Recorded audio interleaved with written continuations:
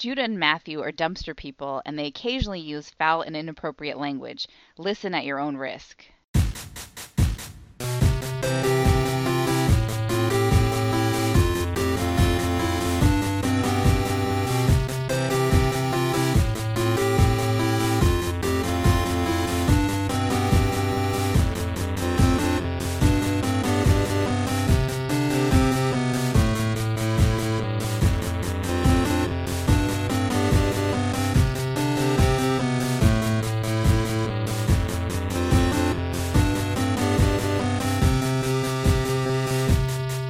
Welcome to Brother Date Star Trek's edition. I'm Matthew. I'm Judah. For a second, I was almost Baxter Stockman. I guess, or like just a vaudeville singer, maybe. Oh, I thought wasn't that Baxter's... That was his backstory before he became a mad scientist. Well, was he the one who sang "Hello, my baby, hello, my honey"? Yeah, that's Baxter Stockman. I mean, sure. I know the chest burster in Spaceballs does, but Look, I forgot if Baxter Stockman did. Rhino's ears are very sensitive, and that's what we have to remember from that show. It's week 64 of this project. 64. That's 2 to the 6th. Yeah, I was going to say 2 to the 8th. We agreed. 2 to the 8th. That's right. And that's a lot, but it is not enough because we got more than 100 left. So We do. As always. In fact, it's insulting because I remember that it was week 63, but in my mind that was a long time ago. It does kind of feel like it was a long time ago.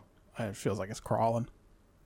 Well, yeah, you were going to explain how it works, but it don't matter because everybody knows. Everybody who will ever listen to this show already listens. yeah, I was just going to say that as usual, Voyager was in last place. So Yeah, that's right.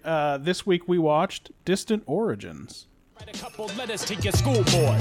Do you really believe we were nothing but the monkeys swinging up in the trees? Don't it seem a little likelier that Adam and Eve did a lot of humping and that was the origin of the species? Do you really believe we were nothing but the monkeys swinging up in the trees? Don't it seem a little likelier that Adam and Eve did a lot of humping and that was the origin of the species? that's a haphazard melange of nerdcore rap and some kind of country twang.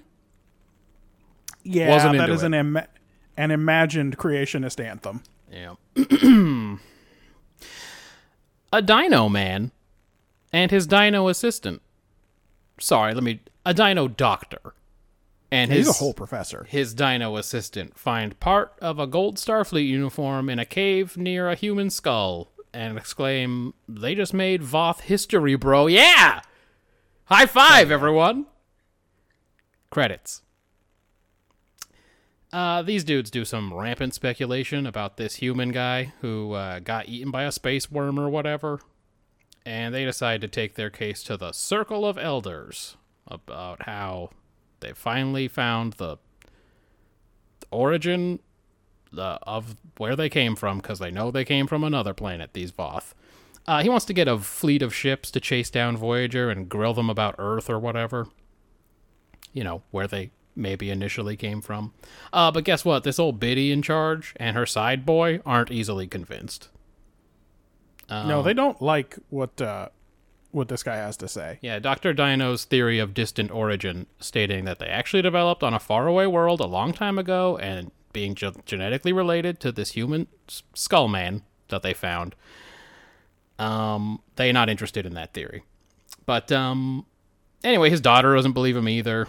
She thinks maybe he's a little overzealous in his research.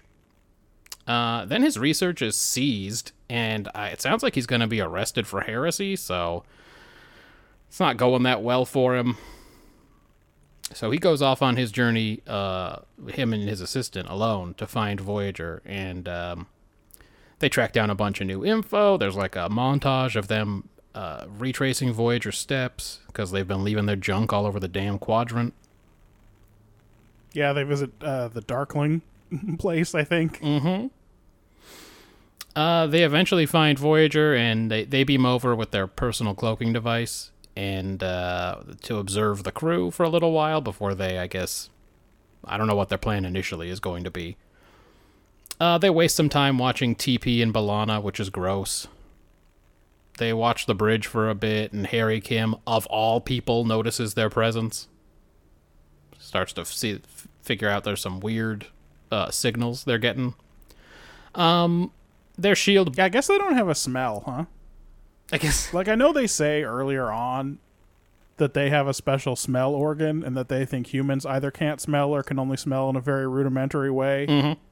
But no one's like, it smells like fucking Florida in here today. What the hell? It smells like the time that TP became a fucking catfish alligator. That's what it smells like in here. Right. Yeah, I mean, these guys not only have their own smell organ, I think they also comment that humans have a smell. So...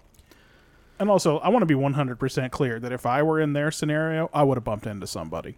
Oh, yeah, for sure. Now, they're phased, so maybe nothing would have happened, but, like, I don't know. Well, anyway, the Voyager shield blocks the scientists from leaving once they're on the road to being discovered. So they're trapped on Voyager, and they go and run in the fucking, I want to say the Replimat, where Neelix is. Neelix's kitchen.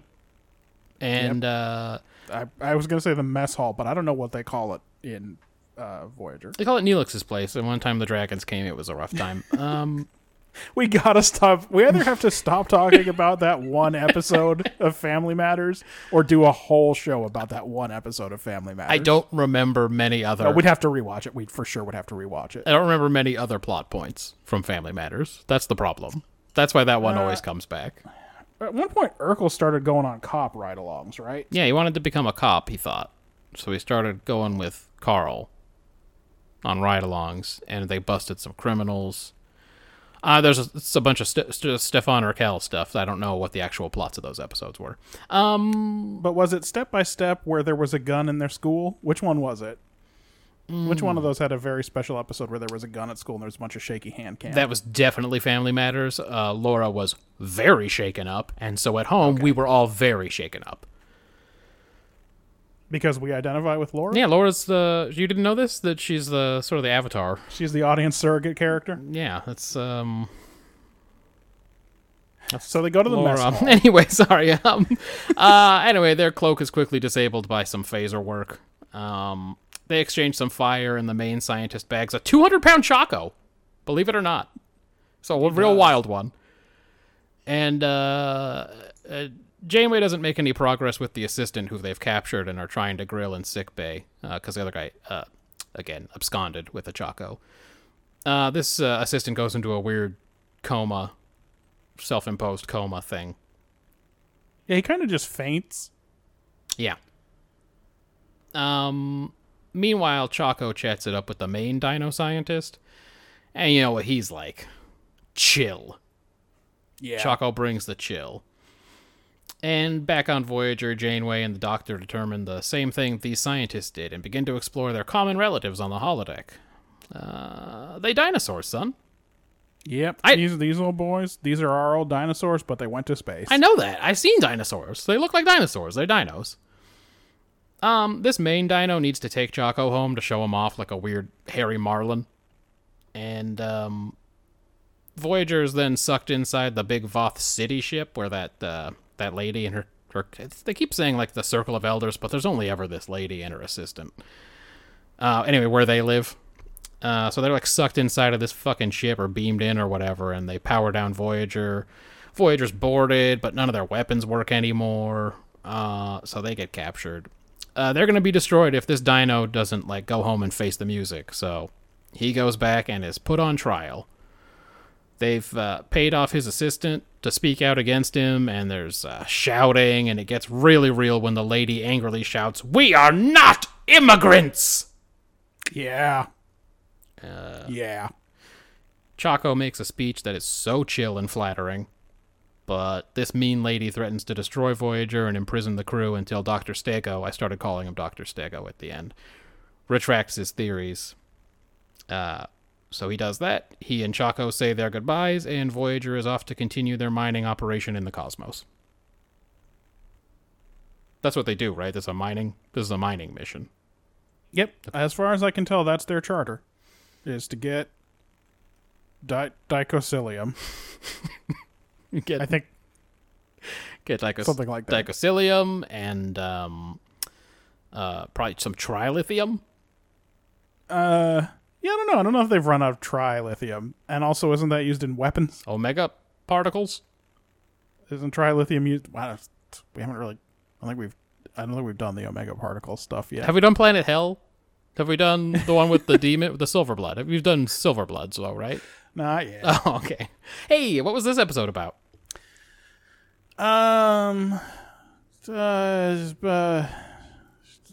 Believers in doctrine care less about the truth than staying in power.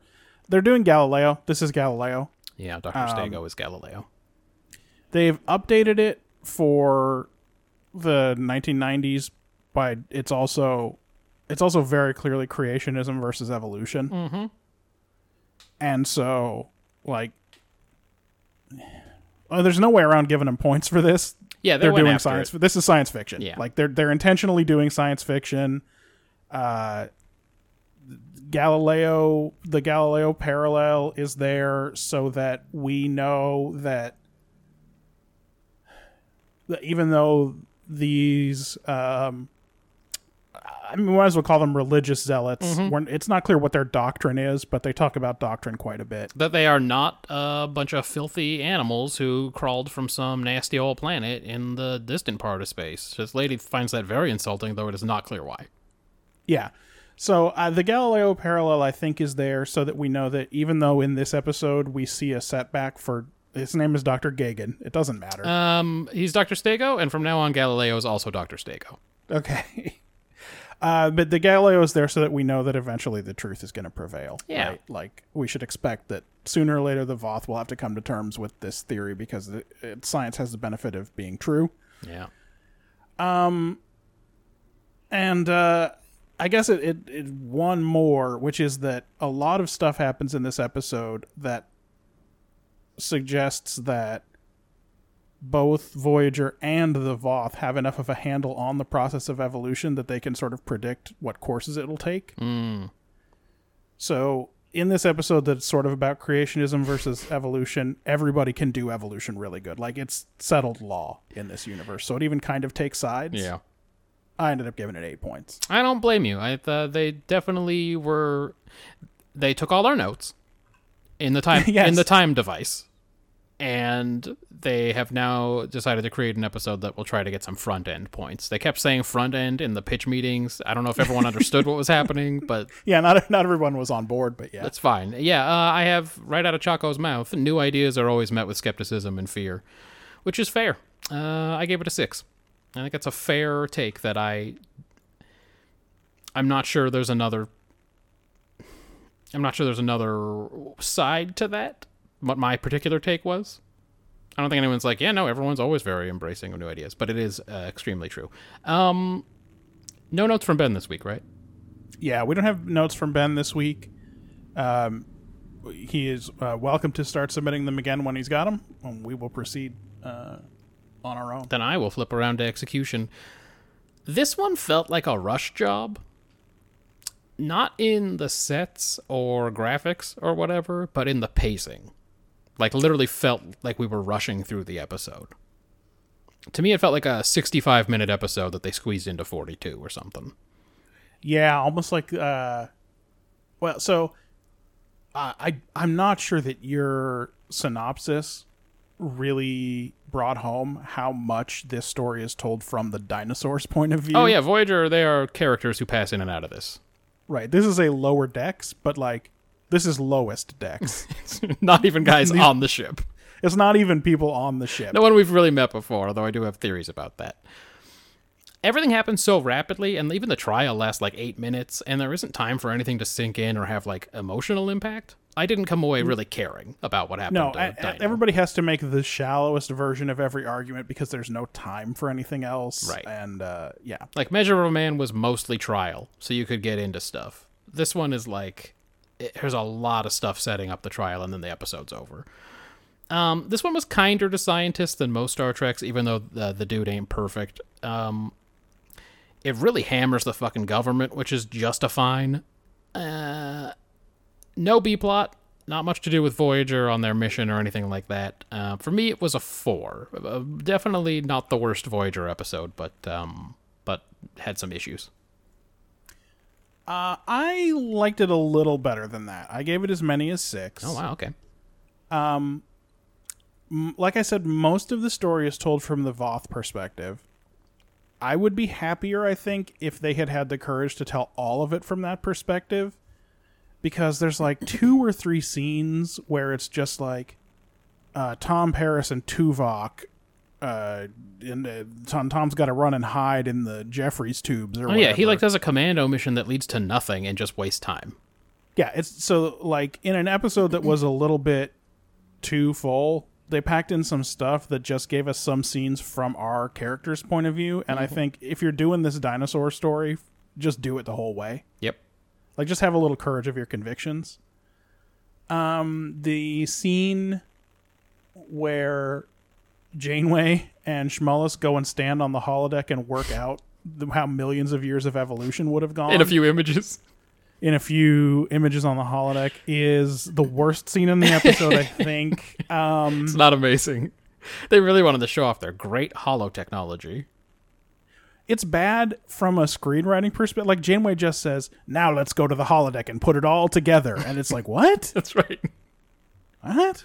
Now Janeway and the Doctor go to the holodeck was her first reading of that line. I mean, it was something, it's like really, it was very on the nose. This really shouldn't be possible. Yeah. Like, you shouldn't These be able things to are predict based evolution over millions of years unless you know what things are being It's the selected same- for. Right. It's the same mindset as in the dumb episode of Enterprise where the Doctor's like, no, Yeah. it's in their DNA. They're destined to be out-evolved by this other race, so we should let them all die. Yep. So, you know, these are not...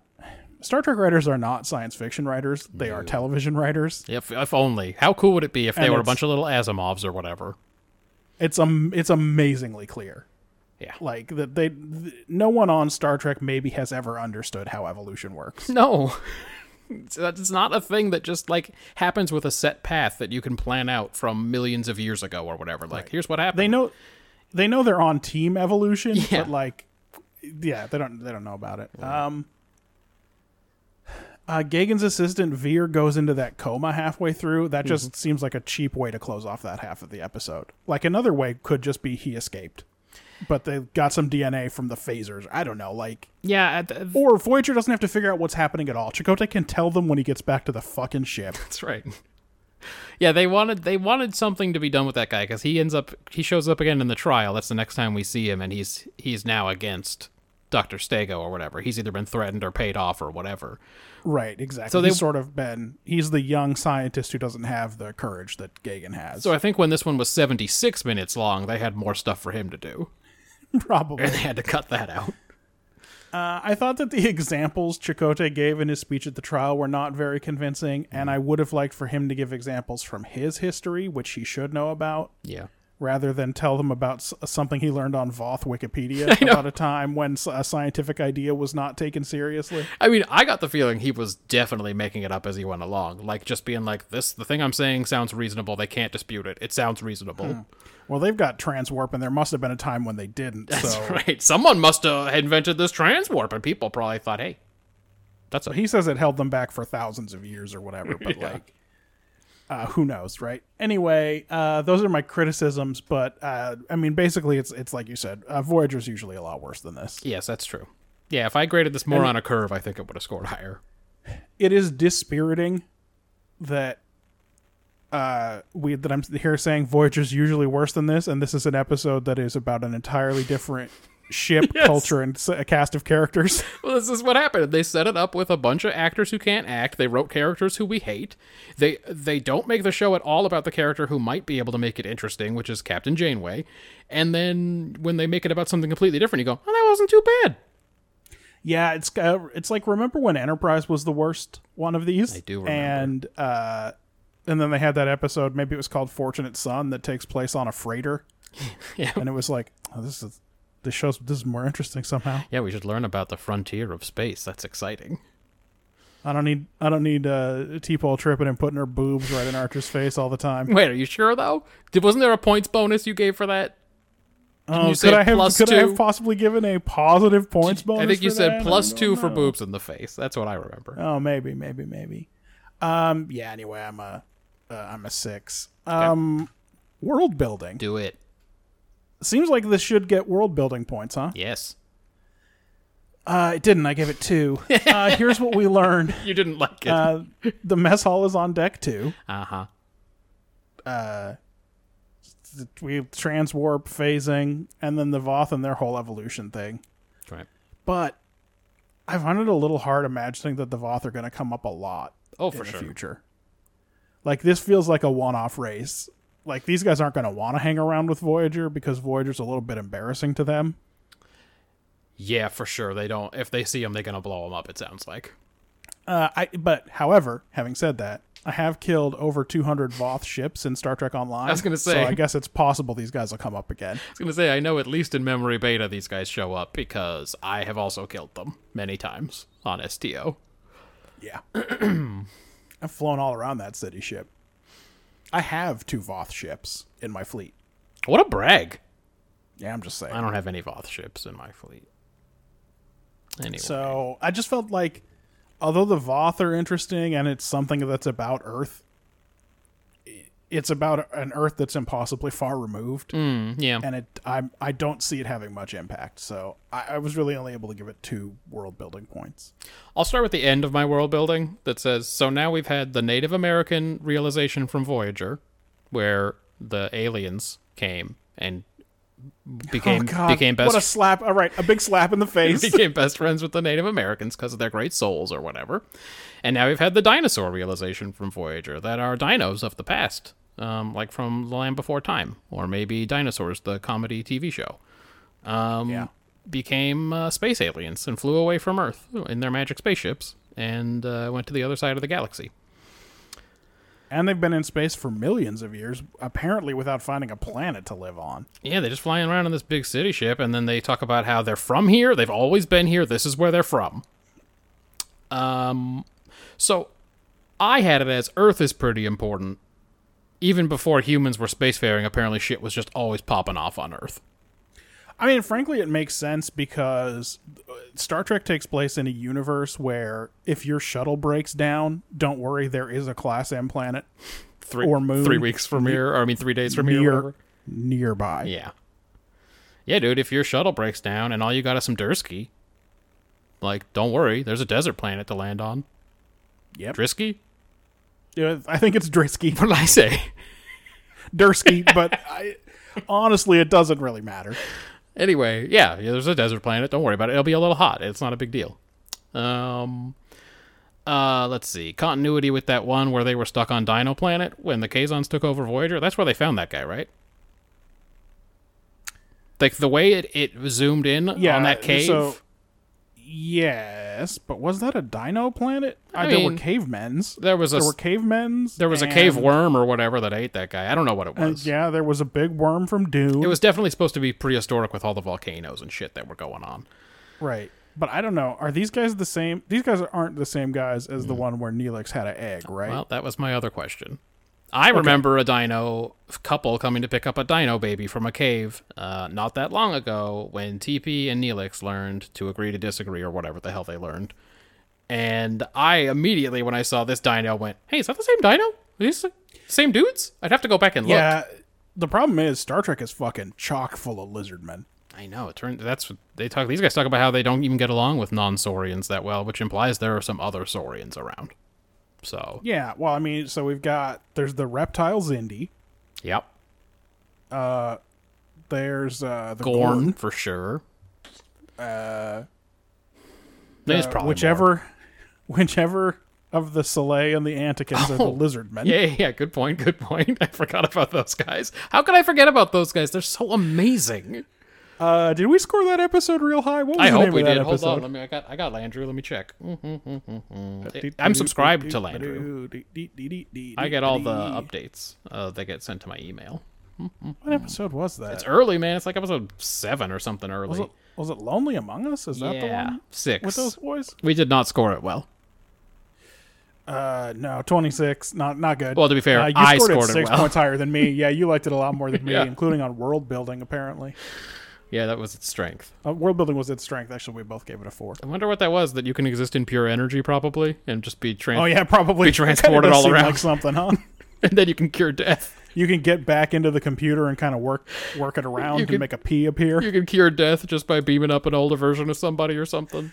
It's one of those, right? Oh, boy. Anyway. I mean, that's not that specific one because that was definitely the one Where where they Pulaski age. got the future flu. Still, they did just take his pattern right out of the buffer or whatever, I think.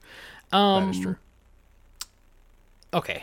So anyway, I thought that was pretty clearly continuity from when the Kazon kicked him off. A lot of Voth stuff that won't ever matter again, I say pretty definitively here. Shared DNA between Voth and humans, spatial displacement and transwarp. These dinos say the humans smell just like the Vulcans think. And then again, all that stuff I had about how it turns out Earth was just always important, just forever. It's just always had so much popping off there. I mean, one of my two cats thinks I smell. Is it Charlie? Nah, it's Harley. Really? Harley's so Yeah. chill, though. He's like the Choco of cats. He is real chill, but like after I pet him for a while, he then licks himself entirely. He's like, fuck this guy. Whereas Charlie maybe loves my smell because he rubs himself all over me. Oh, you know Like, what? give me some You of smell that like stink. Charlie now, and that's what Harley hates. That's probably what it is. Now it's just it's reinforcing itself over and over again. Charlie is clearly the TP of cats, and Harley is the Choco of cats. I mean, he wouldn't use the tricorder on those remains, probably. That's what I'm saying. Anyway, for me, it was a 5. Oh, okay. Wow. When was the last 5 issued in world building? To a Voyager? It was in week 58. We both gave 5s to the Paradise Syndrome. Probably for the stolen aliens? Or the aliens stealing actual Native Americans? Paradise. I gave a Syndrome. 5 to Life Support. Paradise Syndrome. That was the... What the fuck episode was Life Support? Is this Is that still the one Voyager? where Vedic Barile eats Oh. shit? Nah, it's a DS9. Yeah, it's a DS9. That is Vedic And Brian. you gave a 5 to The Shipment. That week got a good world building score. I mean, again, 5 out of 10. It's sort of the... that one's hard to but- score in. What's the best world building score week? Ooh. That was week 41. Oh, wait, maybe not. It's a 9.8. Is anything higher than a 9.8? Oh, man. These numbers there's a are very 10.8. granular. Did Well. everyone seen the spreadsheet? This is a good spreadsheet. Everybody out I there, mean, check week out 4, Landrew.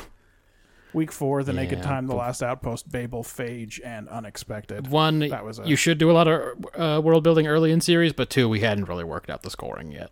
Yeah. Yeah. We certainly hadn't settled on the idea of the standard 3 yet. No. That's what it tends to be, though.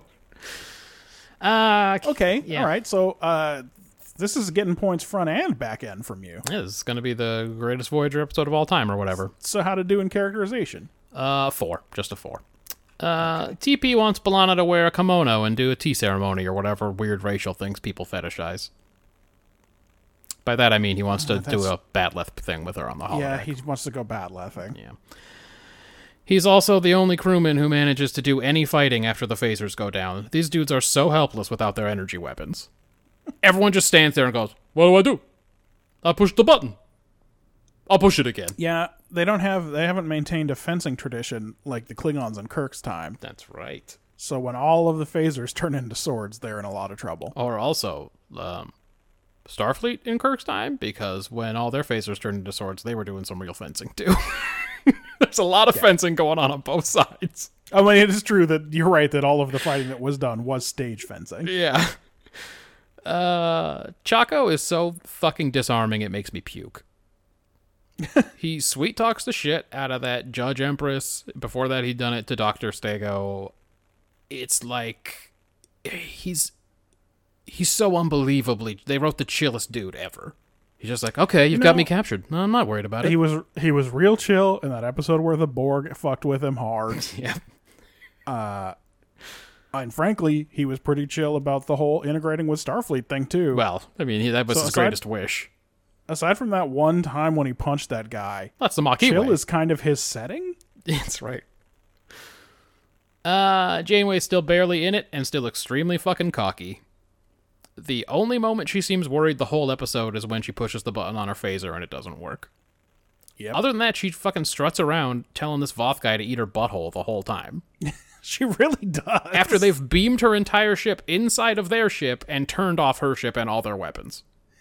Yep. It's kind of wild. Yep, some dinosaur's right in her fucking face, and she's like, all right. You'll never stop us. And Tom Paris is like, sorry, Captain, my commando plan failed. And she's like, don't worry, Tom, we'll get him next time.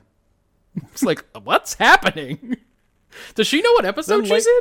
Then later when they let them go, they probably don't even tell her why. Yeah. And she's got Chakotay comes back on board, and she's like, I knew we'd get out of this somehow. You should have seen it. It was our resolve. We did nothing. Even I did nothing. I stared eye to eye with a honestly, dinosaur. we're lucky we met a nice dinosaur. That's right. Yeah. So just the 4 for me. Well, I only gave it 3. Mm-hmm. Chakotay is fine. Again, I prefer this Chakotay to that weird crash test dummy that just sits next to Janeway most of the time, or says, "I'm not afraid to admit it. I've never seen anything like this." I'm not afraid to say it. Like what? So he has a good outing this week. He makes first contact. Yeah. He gives a decent argument in the trial. I'd actually say every time he gets captured is when he shines. He's like, I'm going to be so chill. These guys will have no choice but to fucking do whatever I say. Remember when he got captured by those dudes in that cave?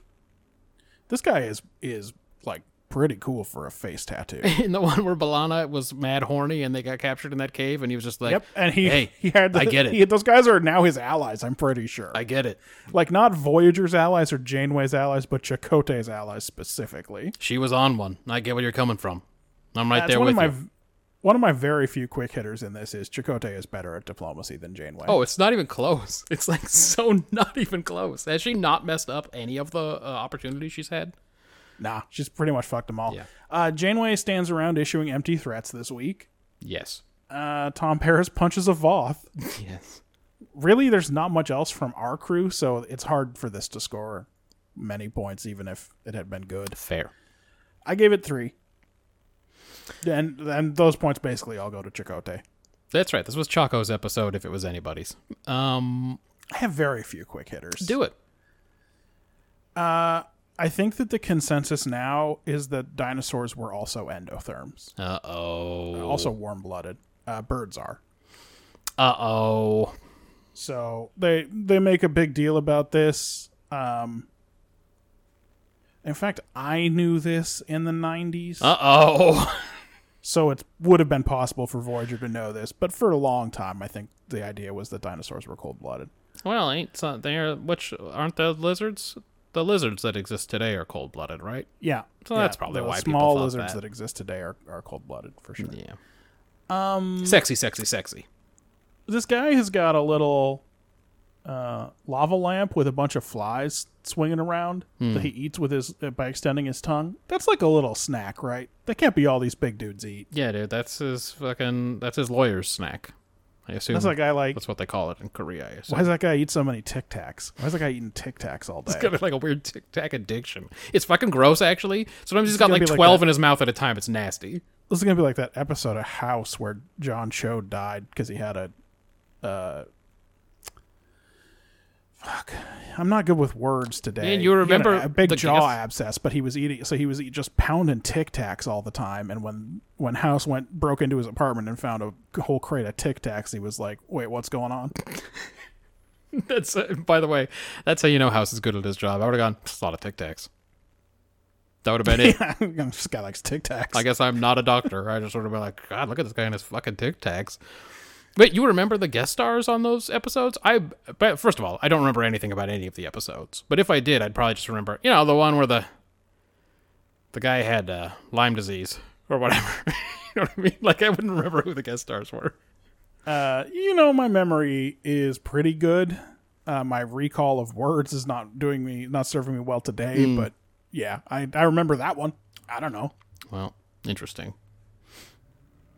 Maybe because after that, every time I wake up with bad breath, I'm just like, oh, I'm probably dying from a huge abscess in my jaw. It's like John Cho syndrome. I got John Cho syndrome.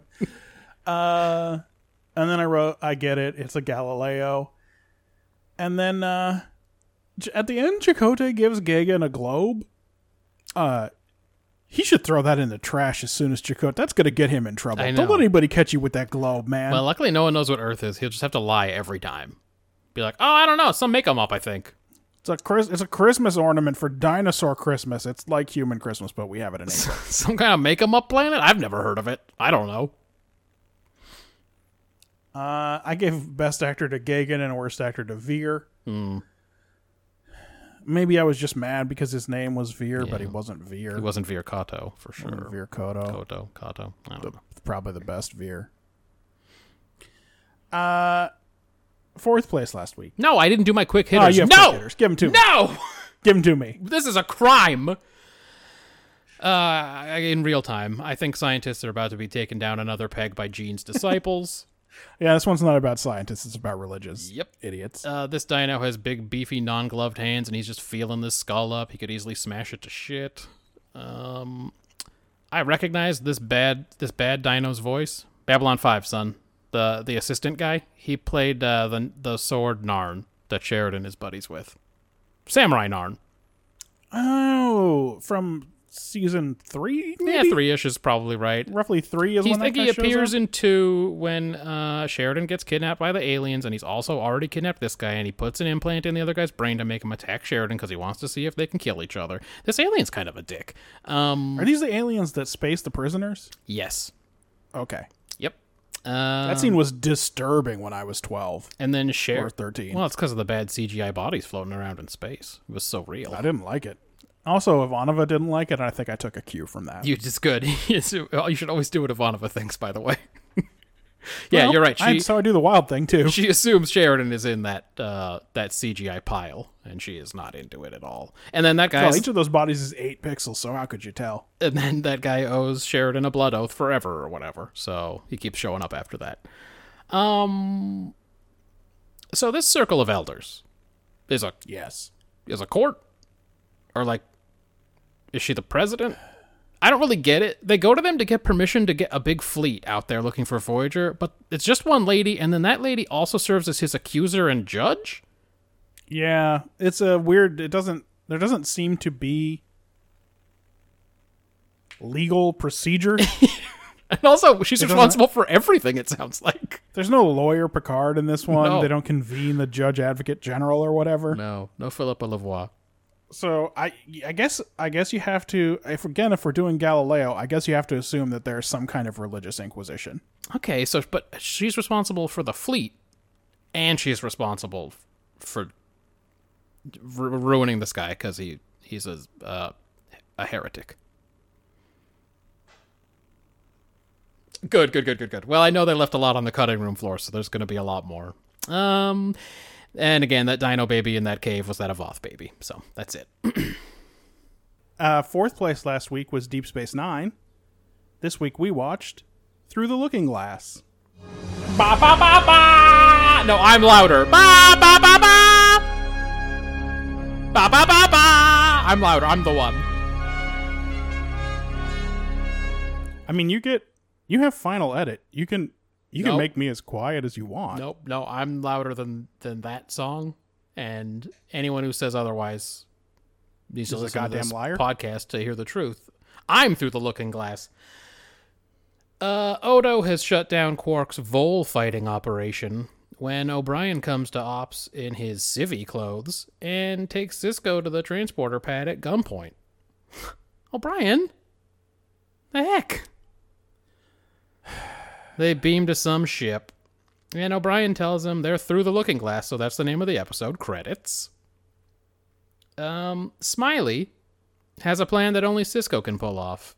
They in the alternate universe, and he needs him to seduce Dr. Professor Jennifer Cisco, his alter wife, That's right. so she doesn't complete her cool new sensor design that will allow the evil alliance, again, in the dumb mirror universe, to find the secret rebel bases in the Badlands, the Alter Badlands. Cisco's all in because he gets to see Jennifer again. Yep. And he goes to the rebel hideout to begin planning. All our Alter friends are there, including Alter Tuvok. Tuvok is there. Yep. Just, But no one says his name? or anything like that, but it is intended to be Tuvok, and He it is is a Tuvok. Vulcan It's played not by Tim Tim Russ Russ. as a different Vulcan. Yep. It is Tuvok. Yep. And Rick Berman said, "Can you please put Tuvok in there? we need a This is Voyager the guy. first season of Voyager. Yeah. You're in the Badlands. Please put a Voyager in there." And for some reason, they picked Tuvok. Well, he's the most recognizable. You couldn't be like, if it was like Beltran or someone, you'd be like, maybe he's just playing another guy. Unless he had that tattoo. Okay. If he had the same tattoo, because it would okay. be Chakotay. So if it was TP, you'd be like, maybe that's just Nick Locarno. I don't know. Yeah, TP would be. You can't have him. It's too confusing. But it should have been Chakotay. Maybe if it was a Hollow Doctor, you could be B'Elanna like, Torres could have been there. if it was a Hollow Doctor, you'd be like, that's just a different EMH. I don't know. I'm not choosing good examples. This is bad examples. If it had been Lieutenant Carey, you would have been like, "Who's that guy?" Yeah, who's that fucking curly-headed fuck? Rebel Dax walks up and slaps Sisko and then takes him back and fucks him. This episode is on one.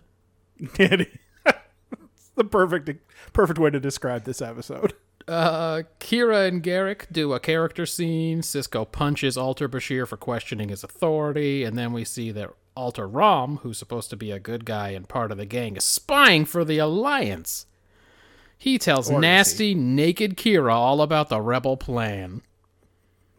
Smiley and Sisko are immediately captured en route to the station, and Sisko talks himself into sexy times with Sex Kira, I'm going to call her, instead of a quick death. Jennifer comes to visit him later. They speak in extreme generalities for people who used to be married. And It's true. Sisko makes his case for her to join him and the rebellion. I'm getting a feeling about how you felt about this episode. Sisko forces an answer out of Jennifer and enacts his master plan. Overpower two armed Klingon guards, communicate with Smiley over the weird subcutaneous transponder he's implanted with. Smiley will knock out an armed Cardi guard, set off some alarms, and raise a general rebellion in the mining area of Terok North. That distraction will allow Sisko to get to his ship, kill more guards along the way, and whoops, get cornered at the airlock. Brilliant stuff. Anyway, banter, escape. Sisko activated the station's self-destruct sequence and uses it as leverage to get off the station with Jennifer. Sisko and Jennifer chat, and he reveals he's not her Sisko, and he heads back to his realm. Episode over. That was a very brief description. I'm sorry, were there things that happened in this episode that were not included? No. Okay. And that's the trouble. Okay, all right. What was this one about?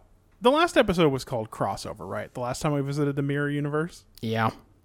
So you and I have a fun history with this DS9 Mirror Universe. That episode I gave 21 points, and you Ooh. gave 11. Oh, that's one of our big splits. That is one of our top splits. Wow. I no take. This is a no take, and this is one. Look, I rarely will no take if I think they're playing around an issue, dancing around an issue, and I just can't put it into words. I usually figure out something. I never got close on this one. This was a to tough what one. this could be about. This was just a romp. Yeah. This is The reason basically, that- honestly, I think this was a chance for the characters to get to play fun versions of their normally shitty characters. Right, yeah. Here's what I wrote. The reason Sisko ultimately wins is that he knows the station access codes from his universe. What does that teach us? Also, why are they the same? They can't be the same. Listen. This is why I don't like the Mirror Universe any better than I Yes. like time travel. Yeah, they're it bad. It makes you ask questions that there are no answers to. Wait, I assumed he got the codes when he was fucking Kira. He just knew them? I assumed that was because those are his codes. I don't believe Kira certainly acted like he shouldn't have known the code. She gives a great frustrated performance where she has to eat it in front of everybody that he has the codes. Yep. Yeah, so I mean I no-taked it, so it's a 0. I mean Yeah. I scored it 0. That's extremely fair. All I could come up with was never trust a big dick and a smile, I guess. I mean, seriously, Alterdax, Kira, and Jennifer are all taken in by what they think is their Sisko. That dude Yeah. had some fucking magnetism.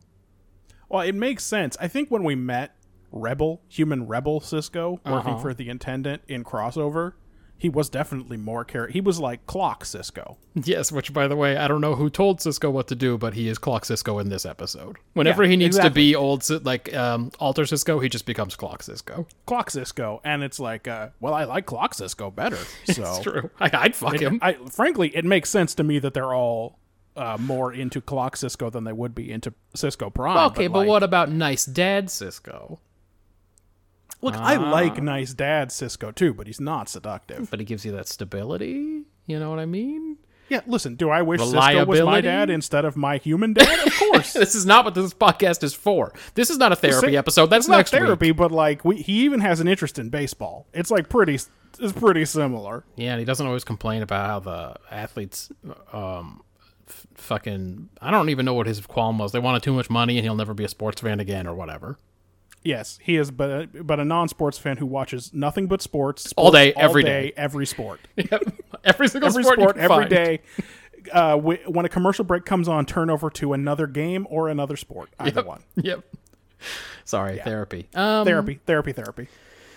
Anyway, he nails Dax to get the gang on his side, nails Kira to make the plan work, and I thought steal her codes, but maybe he just had them, and at least impresses Jennifer enough that she joins the cause and gets to be on the rebel side. And let's be real, he was probably going to nail her, but it seemed shitty to do that and then go back to his universe, so he didn't do it.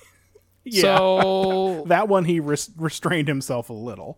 obviously I can't give a lot of points for this, so it's just a 1 for me. But, they all get taken in by this dude for sure, so I guess it works the same way as some of the bad ones where that's you shouldn't trust a lady. This one's... So it's kind of like in the end, charisma is what matters. Charisma is what's dangerous. Something like that, or maybe we're back to a leadership question. Maybe he's able to lead this ragtag group with his Clock Cisco charisma. I don't know. I don't know. There wasn't anything really happening. It was a Like, wrong. if I felt like he had learned anything here that would make him a more effective leader on Deep Space Nine, where, as we have seen, he is Checked often out. disinterested. Yeah. Yeah.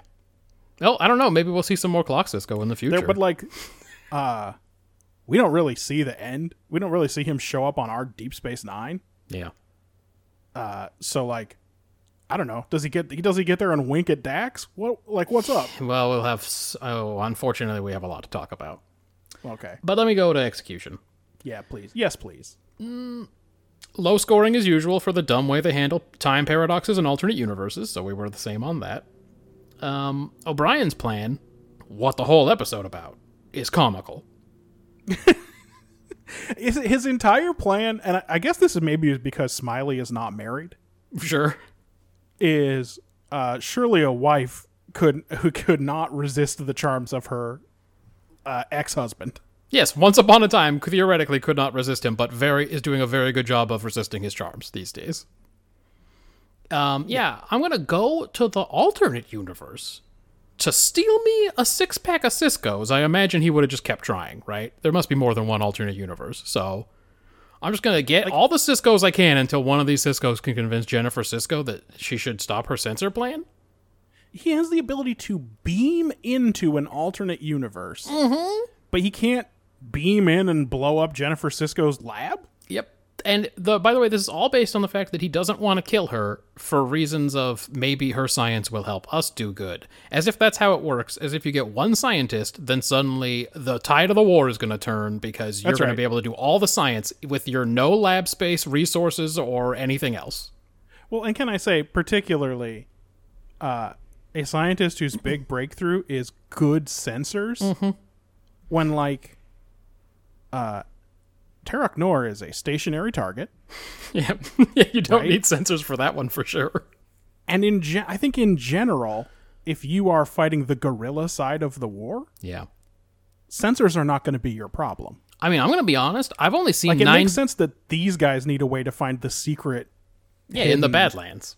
Badlands bases or whatever, but there are probably essentially an infinite number of Klingon Cardassian Alliance targets that never change their position.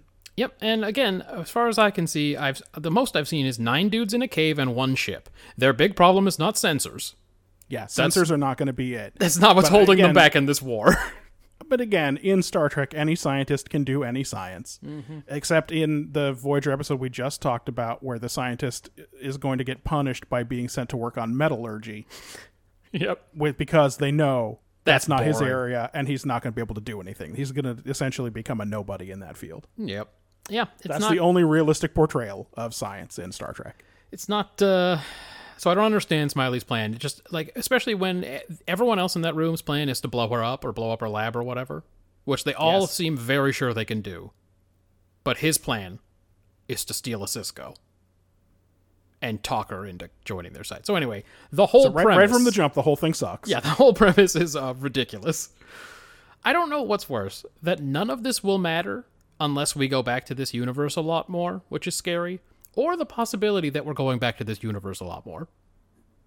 Like, what is, like, that it's not going to matter, but that this was a waste of time, or that it is going to matter because we're going to keep coming back?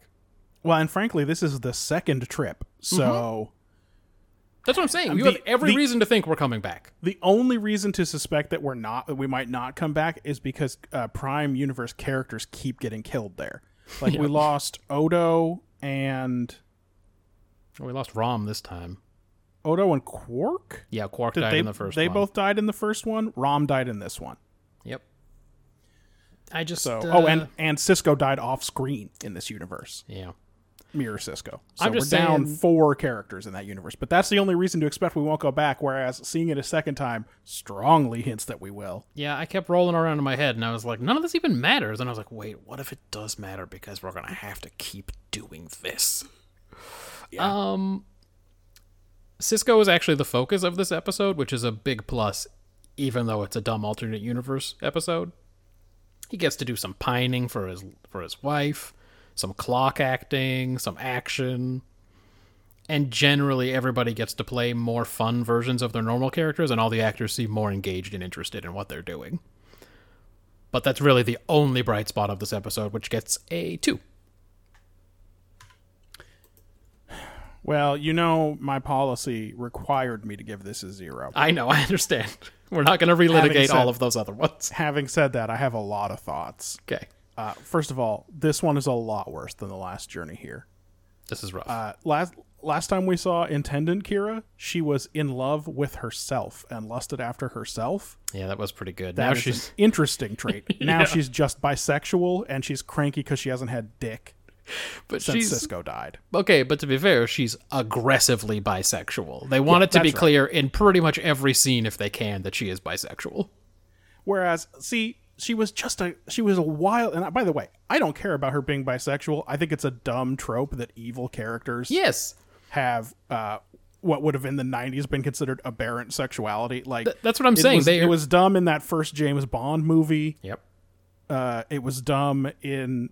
It's dumb here. Let's just. Yeah, it's dumb everywhere it shows up, and it shows up all the time in the 90s and 2000s, and probably even sneaks through in some movies today. In every scene, they make clear both that she is a bad guy and that she is into both sexes. That's all that matters. That's right. So Yeah. Whereas that was not what they were doing in crossover, and it worked in crossover. So that sucks. Cisco pretends to be someone else and sleeps with both Dax and Kira. it's. I mean, the Kira thing. It's very bad. What The he does. Kira thing is like, oh, it's part of the plan. What are you going to do? We got caught. This is the only way She's out. evil. He's seducing her, etc., etc. It's obviously that's less heinous, but the Dax thing. Ooh, Okay, so explain that this. ain't great. Explain how this goes down, because she takes him back there, and she starts to get on him, and what does he It's do? time to get physical because she thinks that her lover Cisco is dead, and now here he is before her in the flesh, And so what does he and do? she wants some reunion sex. So first he's like, "Oh, I don't know, I want to work," and then she's like, "Oh, there'll be time for that later," and then he says, "I guess there will," and then they just fuck. And he starts kissing her on the shoulder, and I thought, fucking Cisco has been trying... He's been wanting to do this forever, and he couldn't because his old friend was in there or whatever. And so he couldn't do it, but I definitely got the feeling that he's like, well, I guess no one's going to find out about this. Yeah. So horrible. I mean, it definitely suggests, like, he really should be like, oh God, I mean, Dax? Yeah. No, nah, though. It's, Because when she comes on to him, when she gets the Jake loves Kira virus and she starts coming on to him, I forget what that was. Was it not? It was Loxana Troy going crazy, right? yeah, she was having a Sarek out there. Yeah. So when she gets Sarek and starts coming on to him, and then remember, that at the end of the episode, it is revealed that all of those feelings are latent inside of those people. That's another one of those episodes? Is that one of the 50 episodes where they say that at the end? Yes. Okay. That sucked. So she comes on to him. So she's got those feelings for him. So I guess it's reasonable that Mirror Universe Dax does too. But he resists in that. But I guess it was there under the surface there too, huh? And the only thing that was keeping it from happening maybe is that he's her commander, or maybe that she is constantly reminding him of all the times they went to Klingon bars and fucked ladies. Well, this is another thing. So I've talked about this extensively in characterization, but we're already very much in it. So, okay, in Prime Universe, he's old friends with Dax from when he was Curzon Dax. Right. Maybe in alternate universe, they weren't old friends. Maybe he just met her as new Dax or whatever. Yeah. By the way, fine But- if alternate universe Cisco and Dax got together. Who cares? We don't know anything about them. Yeah, but if her name is Dax, that means she's joined, which means his old buddy is still in there, whether or not in the other universe they were old buddies. Yep, that's right. She's So still Dax. That's why I said, does he want to bang her in the Prime timeline too, but can't? Because, like, Well, I mean, there's no difference. It's still a joined Dax with his old buddy Curzon, whether or not alternate Curzon and alternate Cisco were buddies. like he can't. I mean, it plays like he can't come up with an excuse, and he's just like, Not to me. yeah. He and by the protests way, once. She goes, "Nah, come on, let's fuck," and then he's like, he's just in there. no one attempts to explain why he can't tell them he's Cisco from the other universe. Yeah, Smiley knows. What's the big deal? Smiley knows. Seems fine. Well, he could just tell Dax, I'm not your Cisco. I'm from another universe. Yep. We don't have that relationship there. It's Or if he has to keep it secret, listen, husband and wives have found ways to tell each other, no, I don't want to have sex tonight, since husbands and wives have been invented. That's right. Yep. It is not critical. It would not blow his cover. It's just part of Smiley's convoluted, ridiculous plan that he has to pretend to be their Cisco. Anyway, it really makes Cisco come off as a bad guy to me. I don't like it. And I know that, again, you're right. That's characterization. But characterization is a problem with this episode. Sure. Another problem. What's Tuvok doing there? It's unnecessary, and it nothing happens as a result. He's just in the background. I think he makes a logical argument or two, and then otherwise is not in the episode. Right. When Garrick shouts "pursue," it's unintentionally funny. It is. He's playing such a big version of Sly Garrick, Yes. which is not fun. Bashir is terrible as Animal Bashir. I was gonna call him like Bon Jovi Bashir or something. He's got some hair issues going on in that thing. And then they made the MacGuffin in this better sensors. I know. I mean, it's just, I wouldn't have scored a lot of points even if I didn't have my system, but it scored 0. This is not a good episode. But what about all the great world building? The Mirror Universe has transporters that can reach our universe. Mm-hmm. This should make them an existential threat, That's right. but I'm guessing no one's going to be concerned about it. Yeah, what's Maybe being Cisco done? won't even tell anybody. What's being done at Starfleet fucking R&D? What are we working on? We see cloaked Galors as a result of the Klingon-Cardassian alliance in this episode. Mm-hmm. Station codes access codes are the same in both universes for some reason, and that's so dumb and so bad Yep. that I scored this 1 point for world building. It's exactly as dumb as all of the characters being in the same spot at the same time. It's very much the same thing. More Vol infestations continuity. Is there those points? Is that points for you? The Vols are back. They've been talking about them before. Morn has multiple hearts. I'm trying to mine from that first scene before they went to the Mirror Universe. Continuity with the events of last season's episode, and since I guess we're going to keep coming back here, that matters. The new rebellion led by Cisco after Bashir and Kira did some shit in that universe last year and freed Smiley or whatever the hell happened. That's who it was, right? It was Bashir and Kira. And they convinced Cisco to start this rebellion as Right. part of that, right? Yes, I think that's right at the end there. Transspectral sensors. Whatever that means. Was it Bashir and Kira or Kira and Dax? No, I think you're right. It was Bashir. Yeah, Bashir was like stuck in the mines the whole time, and yeah, his part wasn't really anything. I wonder how big the Badlands are. Like, Oh, yeah. you'd think knowing their bases are in there might be enough for them to just systematically go through that shit, but apparently they just like cannot track them down in the Badlands. Maybe they're fucking huge. I have no idea. We should check out one of those nasty Okutagrams or memory beta star charts or whatever. Yeah. A 2 for me. Well, now is the time when we talk about characterization. Quark is also into Vol fighting, along with all of the other things that he's into. Jesus, we get that alternate Kira is bisexual, like they tell us in each scene. So there, we talked about that. Nana Visitor is having way too much fun playing Sex Kira. Yeah. It's also a better performance than she gives as real Kira, but... Well, that was certainly how I felt about the Intendant the first time. yeah. But she's fucking leapt fucking with both feet into this role. Cisco is on some Janeway level ego in this episode. He is thoroughly unworried about pretending to be their Cisco, seducing Jennifer, facing overwhelming odds against the Alliance. He's just like all cocky and full of those good struts, just strutting all over. Yep. Then Smiley told him, "Yeah, you got to be confident here." That's right. And he was just like, "Cool, I heard your one note." he said to him, "If you're going to hit 400, you got to be loose." That's what the umpire told Ted Williams in the last game of the 1941 season.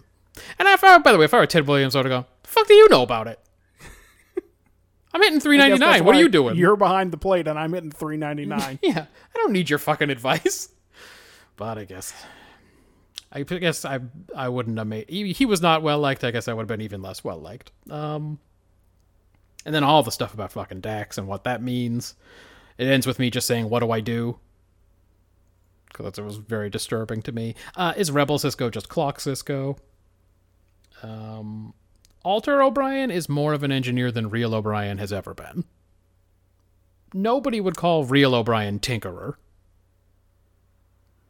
No, he does not have that reputation, does he? Real O'Brien, the tactical officer of the Rutledge and transporter chief because they didn't know where else to put him on Enterprise.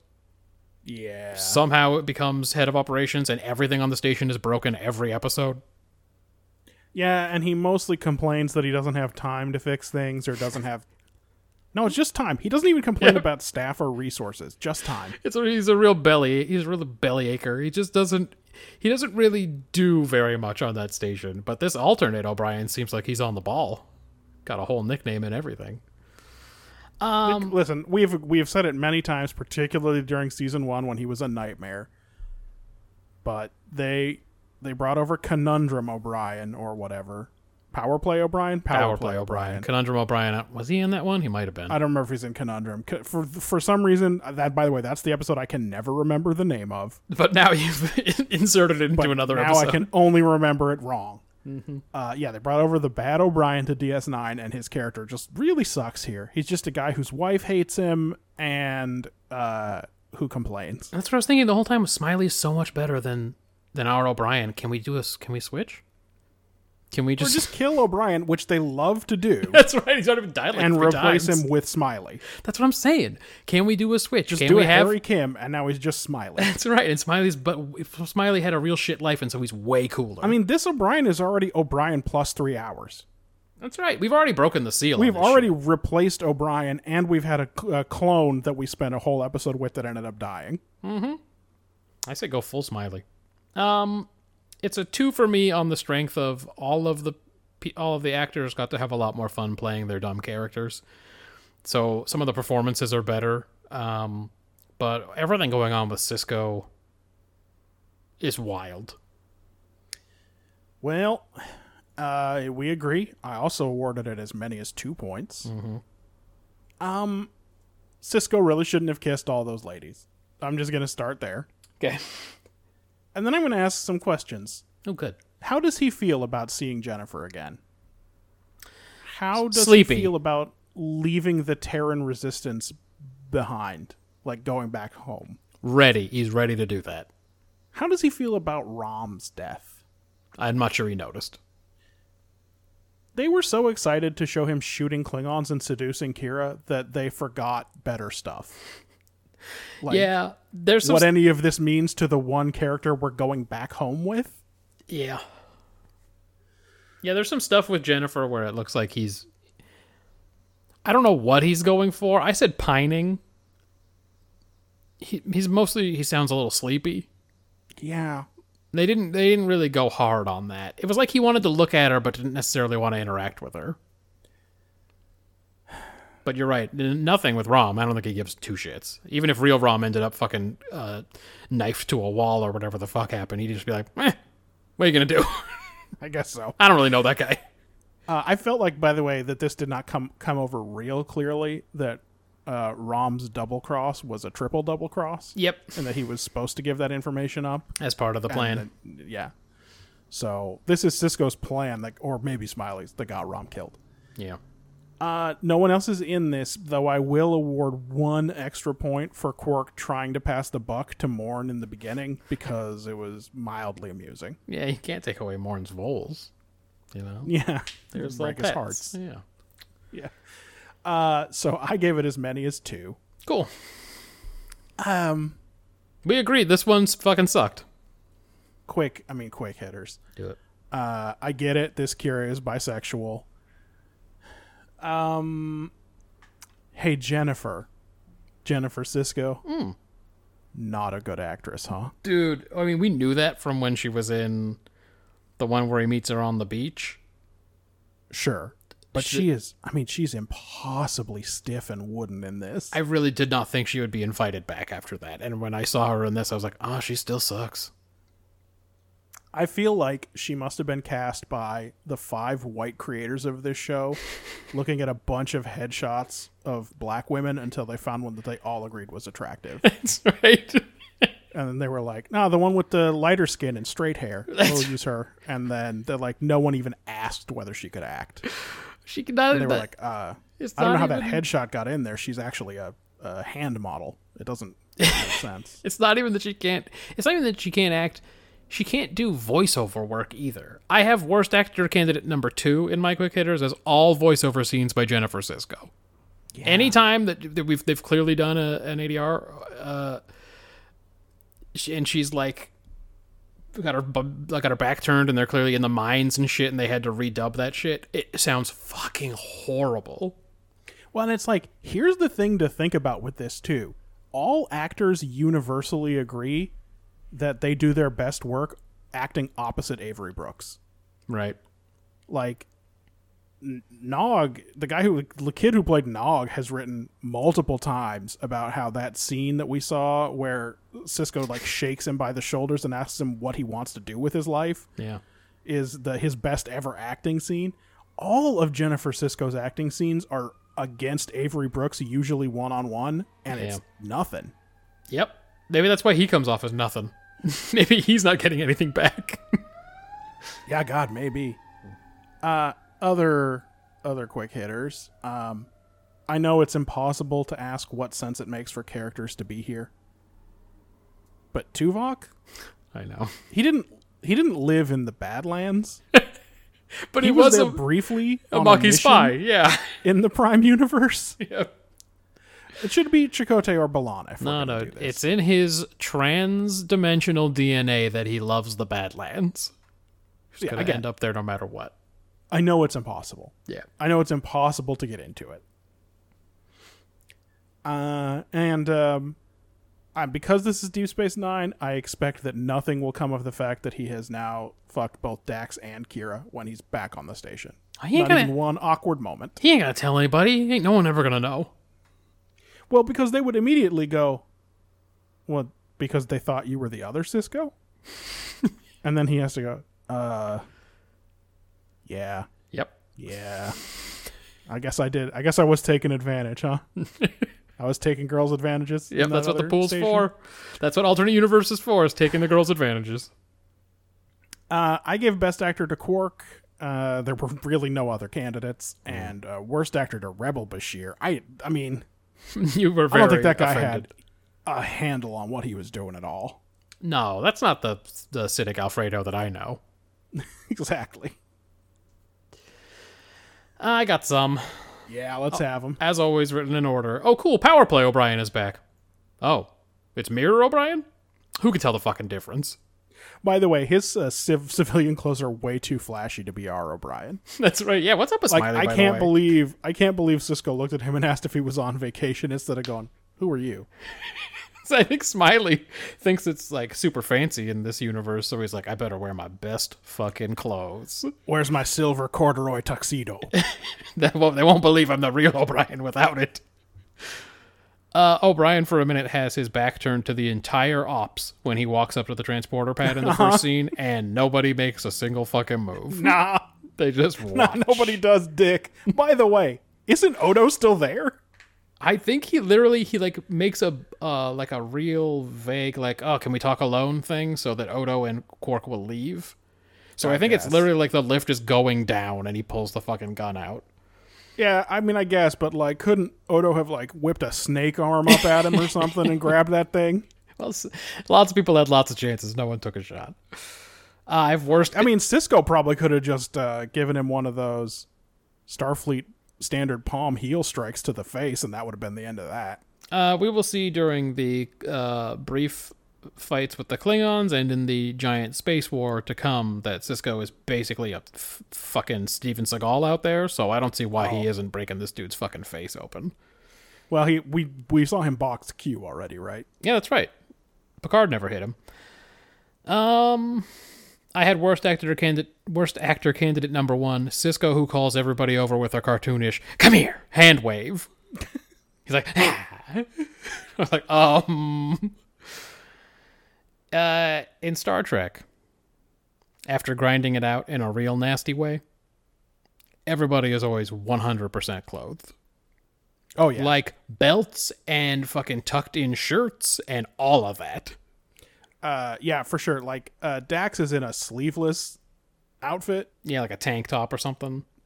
and then they fuck, and then it looks like it's like exactly the same. Yeah, I mean, tucked into her pants. Like, she Yeah. was very eager to get all of her clothes back on. Yep. I mean, I'm not complaining. I don't want realistic eroticism out of Star Trek. It just always seems very off. Like, yeah, we Yeah. fucked. That's why I'm wearing my boots, because we fucked. I don't know. So I'm of two minds about this because, like you, I feel kind of the same way. Like it is to the point where there's like 2 times in TNG when you see a character putting their boots on, And it's like, whoa. and it's like, oh shit, they definitely fucked. Troy fucked that young man. Yeah, He's got his can't wait boots in his hand. Can't wait to hate watching that episode. What is this? That's in that one. Come on, you'll love it. That's the famous "What Is This" episode. dude, we almost actually- certainly that'll be the name of that week's podcast. I was just today listening to an old Brother Date. I don't know if you've heard of it. It's a great pod. I was listening to an old Brother Date, and they were talking about the episode where Kira looks into the orb and she sees that her and Vedic Bareil are doing it or whatever. And the way it is depicted is they are both shirtless, but she's obviously covering her boobs, and he puts his bare chest on her bare back and Right. like awkwardly hugs her. And I was like, God, it's so awful that they made them shirtless because it made it so awkward and weird what they were doing. Like, that's not what people do. Everything is so weird when Star Trek does sex stuff. So maybe they should just avoid it. I mean, that's really my like. If HBO just did Star Trek, if there was just an HBO Star Trek, and in the first scene you saw 2 people have actual Yeah, unclothed sex, Doing it. Yeah. then you would just be like, whenever sex came up in the rest of that series, you'd be like, yeah, it's part of the show. Yep. It's weirder the way they do it. I agree. But the only thing I want to say is, at least we don't have to see the normal syndicated show thing, which is bra sex with the sheets up over your waist. Yeah, so there's a little bit of grinding under the sheets, maybe. Right. Yeah. Anyway, I just boots on, shirt tucked in. Yep. So we have Dax and we have Sex Dax. What do we call this Dax? Bangs Dax? I don't know. I like her haircut a lot better. I like Mirror Dax's haircut a lot better. Than the tight ponytail or whatever she normally has going on? Yeah. How come nobody can hear O'Brien yelling, "Hit him! That's what our Cisco would do!" It's a very good question. He's It does shouting. seem like it would have given the game away. I know the other guy is ranting on in the background, but he's literally shouting at them. It is one of those Shakespeare-style whispers or whatever, where two characters walk one step away and then have a conversation that no one else hears. It's really crazy. I'd be like, did he just say our Cisco? What the fuck's going on? How about this sweet writing? The way I see it, freedom is a whole lot better than slavery. Yeah. Shit, really? That's a fucking hot take for sure. I should have made that the take. 10 points. I already said worst actor candidate number 2, all voiceover scenes by Jennifer Sisko. Best actor candidate, Sex Kira when she knows she's in deep shit for letting her access codes get away from her during the fuck sesh with Sisko, which is what I assumed happened. She gives a face like, that's, those, you got lucky. That's not really, I don't know how you got those. And then she like, kind of puts her head to the side and is like, like, fuck me. I mean, from a universe building, from a world building perspective, I like that explanation a lot better than the access codes are the same, meaning that Yeah, I think I must have assumed that they Cisco and couldn't Kira be. both haven't changed them since they took command. That's right. Both of them. Well, he better remember that when he gets back to the station, change them like fucking right away. We know fucking Ducat still has those things. Like, you better change them. But what he'll do is he'll change them to the access codes he just changed Terok Nor's to. That's right, yeah. And so the next time these idiots beam over, they'll have them. Smiley will just beam over and start fucking around. Cisco is always on a mission to get the Romulans to help him, even in alternate dimensions.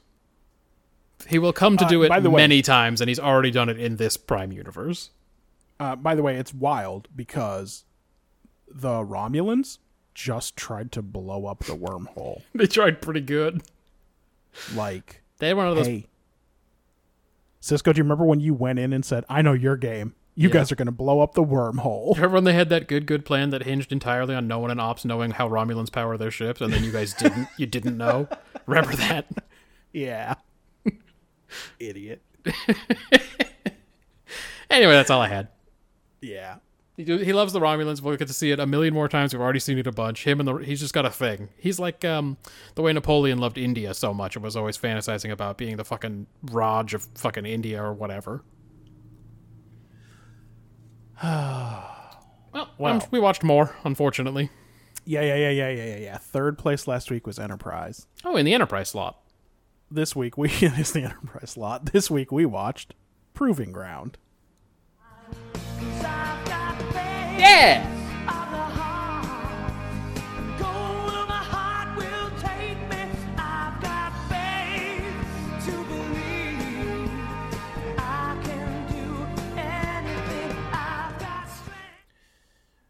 The episode starts with a long recap Yeah, they do that Of, every like- 10 episodes. It's weird. of everything so far. Right.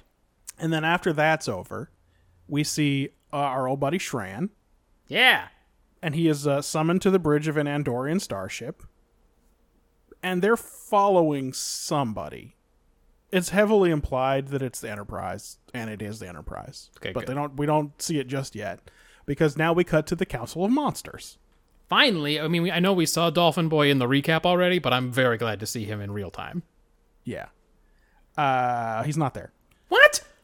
He's not there. We cut to the Council of Monsters. We learn that a prototype will be tested in the next 3. You don't remember? It starts out, there's like only half the council's assembled. The others are late. Oh, but what about Dolphin Boy? It turns out that they're about ready to test this prototype in the next 2 or 3 days, and we're talking about as little as maybe a month before they go after Earth with this thing. How long does it take him to get to Earth? Because I don't know. It sounds like about a month before they think they are ready to have the weapon operational. Right, yeah. Could take some time to get there. Yeah. We don't really know. It took Enterprise, about 6 weeks to get to the Expanse? Something like that? Yeah, but And then they've been fucking around in there, but presumably the Xindi are better at getting around inside the Expanse, and they know where they're going. they are, and they got to Earth like totally undetected the first time, apparently. So Yeah. The thing can cloak, I think, right? Oh, it's one of them cloaking weapons? Damn. Didn't the shit uncloak before it attacked Earth? Is that because it's got future The tech first from prototype? Yeah, from must be. whoever's controlling This is them? a huge waste of time. Sorry. It's all good questions, but it's a big waste of time. Apologize. Enterprise, meanwhile, has finally recovered that the trail of the altered chemosite that their old buddy Greylick or whatever set up for them. Mm-hmm. And it's coming from a planet that's on the other side of a bunch of anomalies, so they have to like forge through this wall, etc., to get there. And they take some damage going through. This is like the anomalies grow and merge in a new way.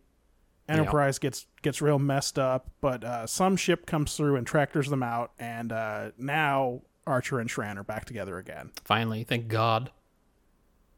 Shran comes on board and makes a little bit of like political hay about how he's here to help them and where are the Vulcans. Mm-hmm. And the two ships together are going to work to fix Enterprise back up and also to try and take control of this weapon. Right. So T'Pol warns Archer that in the past the Andorians have ignored treaties or aspects of treaties that were not to their advantage. Mm-hmm. But he trusts Shran for reasons. Well, you know, they've they had the monastery thing where he punched him a lot. Yeah. And then they had the one where the Vulcans and Andorians were fighting on that planet, where his lieutenant tried to kill them. Yep. His lieutenant, Kalar, Lieutenant Susie Blackson. Blueberry Kalar, I call her. Yeah. Were there other Shrans? I don't even remember. No, I think that's it. I think this is the third one, maybe. All right, well that explains it. That's why he trusts him. Yep, they trust each other. Mm-hmm. There's a dumb subplot where grumpy old Reed, can't get along with an Andorian tactical officer. Yeah. I'm not going to talk about it. They Good, please don't. I mean, it's exactly what you would expect it to be. Yeah, he They can't get along learn with to her until grudgingly respect each other. right et until cetera, he et does, cetera. but except because it's Reed, you get the feeling the whole time that he's being a perv about it. Oh yeah, he's very pervy about it, even but in a way that also doesn't 100% rule out that he might be gay. Well, he's definitely got a case of the not gays. We remember that He from wants when you they to went. know that he's not, but Yeah. he protests a little too much. Yep. Okay, so there are 4 Xindi ships in this system. They figure out that it's a proving ground, a weapon proving ground. Oh, that's the name of the episode. It is exactly. It's the ghost ship moment. Yep. Before they can fire the weapon prototype, Shran jumps in there and like bluffs that he's a member of the Andorian Mining Consortium. He's getting some detailed scans Right. for Enterprise of the weapon and of their ships, and the weapon overheats or something. It doesn't work perfectly, which Archer thinks is more sabotage by Greylick, although he's not in this episode, so who knows? I think he thinks it's the tainted samples. Yeah, maybe it's the tainted chemosite. I don't know. Yeah, not clear. Whatever it is, it doesn't quite work, and Archer's plan is to steal it. Right. So it's floating in space. It's very radioactive. No one's going to pick it up. Shran's ship is better shielded. He convinces Archer that his ship can pick up the prototype. Mm-hmm. Archer wants to be on board when it happens, in command of the mission. They argue about that for a minute. And then they go out there and pick up the prototype while T'Pol fights off 2 of these Xindi ships in Enterprise. She does a pretty good job. Mm-hmm. And then as they start to run from the system, head back towards that big wall of anomalies, Shran reveals that his orders are actually to steal the prototype. Yeah. They're gonna Because use they want to as- use it yeah. in their war against the Vulcans, either as an actual weapon or as a deterrent. It's not clear. The He says Andorian general deterrent. is not clear. Shran says deterrent. The other guy seems a little bit more mustache twirling, so who knows? And he puts Archer off the ship in an escape pod, And he knows once his ship's faster, so once they get out of that damn anomaly cloud, it's over. But not only it that, turns he thinks he's damaged Enterprise's sensors by having Right. what's her name do it or whatever. yeah, he had his tactical lady sabotage their sensors or whatever, so he's going to get a clean break here. But it turns out Reed never really trusted her, Yeah. and he detected the sabotage, and he has a fully functioning. Yeah, there's a scene where he goes up to her while she's looking at them, and he's like, "What are you doing to my sensors?" And she's like, "Oh, well, we did a lot of changes. I want to make sure the sensors weren't affected or whatever." So he knows where she was poking around Right, exactly. when she did her thing. So they when they pick Archer up, Enterprise picks Archer up, and he calls Shran and tells him, "Well, I got more good news for you. All of that telemetry you gathered for us in your big bluff allowed us to figure out how to turn on the weapon, and hey, it's on in your hold, so Yep. it's gonna explode. We know that about it." Yep. So I mean, they bluff. Shran thinks he's bluffing, etc. He ends up turning it on, so we might as well skip right to that. Shran ejects the weapon, but the explosion damages the ship because it's nearby. Archer offers him to help, but Shran declines and leaves. But I guess he feels bad about the whole thing because on his way out, he sends a secret coded message to Enterprise with even more detailed scans of the prototype, and Archer is going to send those on to Starfleet Command. Yeah, dude, he may have been working a covert mission, but he was really Archer's buddy all along, because they buddies. It's not important why. Yep. So, Matt, what's this one about? Alliances can be built on more than just political expedients. In this case, a grudging respect and cultural understanding links Shran and Archer again and again throughout the cosmos. Star Trek often shows allies who don't seem to share any common respect or understanding for one another. Like the Klingons in TNG think Starfleet sucks. The Romulans and Yeah. Klingons in DS9 hate each other the whole time when they're There allies. are a lot of treaty allies, right? Where Yeah. it doesn't seem to make any sense that they'd be allied, but I mean, even in Enterprise, the Vulcans and humans fucking hate each other's guts. These non-allies, right? I mean, the humanity has made itself sort of what's the word?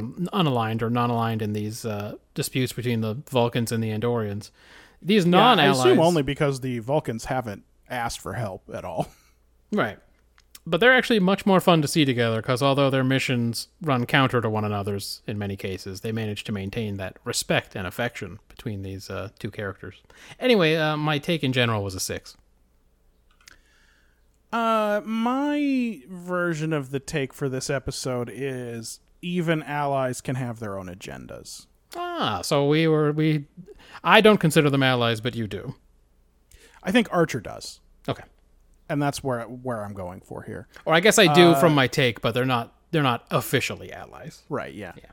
T'Pol warns Archer that Andorians have repeatedly put their own interests above the sanctity of treaties, and that's what happens here, right? Mm-hmm.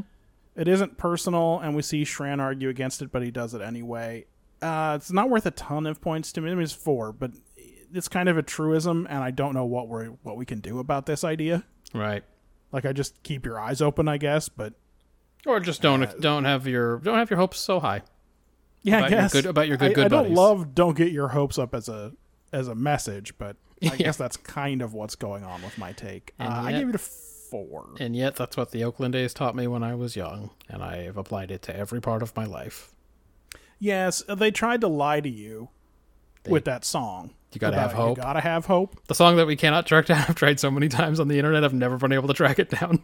Was it just invented for that ad? What's happening? I'll just figure out how to play it on a guitar. It's not. It's probably 2 chords. Well, what about Execution? Execution. There's a couple of clever tricks. There's a shot where we see Archer answer the hail from behind, but we see Shran's antenna peek up over his head. Yes, that was an Like interesting his shot. head is blocking Shran's face. I like that shot. We're starting to get hints that the Xindi arc might be drawing to a close here. Like, time's running out. I mean, I guess this prototype didn't work and then was stolen and blown up, and that's got to be a little bit of a setback. But it's Right. like we're sort of running the clock out on this one. But I felt like the sudden appearance of Shran and his ship, the Kumari, I guess. They make the Expanse feel smaller and Enterprise a little bit less isolated.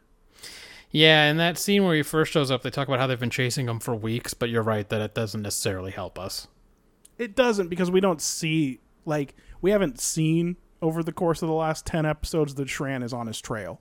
Right. So it still makes it feel like, all of a sudden we're back in the familiar part of the universe, and it undercuts some of the tone of this arc. And then the plot with Reed and the Andorian Talus was more than a little bit cliche. Yeah. But I think it was saved somewhat because they got lucky with the guest of the week, and Talus could act a little bit. Right. So on the whole, I gave it 5 for execution. Well, they certainly didn't get lucky with Reed. That guy cannot act a little bit. No. It's a repeating theme in these Star Trek series that some of the main actors, not so very good, and then they get a guest who acts way better than them. There was some continuity from that data wipe last time. I didn't necessarily expect that. I would not have been surprised if they just never talked about it again. Didn't mention it at all, and everything was back to normal. Yeah. Of course, they run into a hopeless situation with the anomalies for once, just in time for Shran to save them. So it was a weird coincidence that they looked like, well, I guess we've had it. We're not going to be able to get out of this one.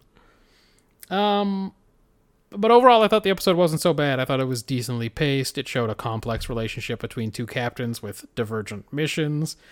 I thought it fit in pretty nicely with the season-long Expanse plot just because we got a lot of payoff on the weapon and everything that's going on with that. We actually have connected again with that plot.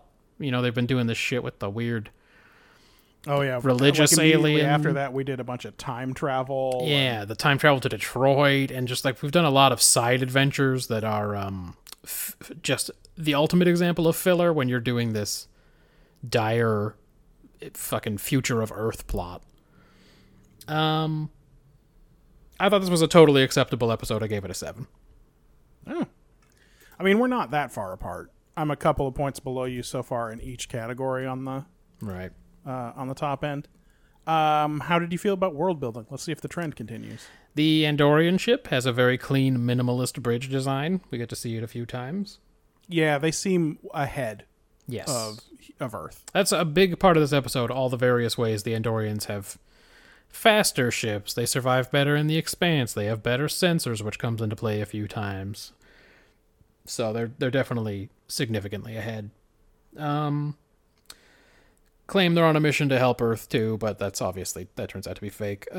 Torpedoes can be stored in safe mode. Sure. Yeah, that makes sense. Vulcans and Andorians got along well at first, but the Vulcan story is that these blue boys don't honor their agreements. We know how the Vulcans like to craft the stories about the galaxy to suit their own interests, so who knows? Yeah, they're not what you would call 100% trustworthy. Archer believes Greylick is the reason the prototype weapon fails, which would be more continuity, but there's no proof that is what happened at all. I could see a 3, but I gave it a 4.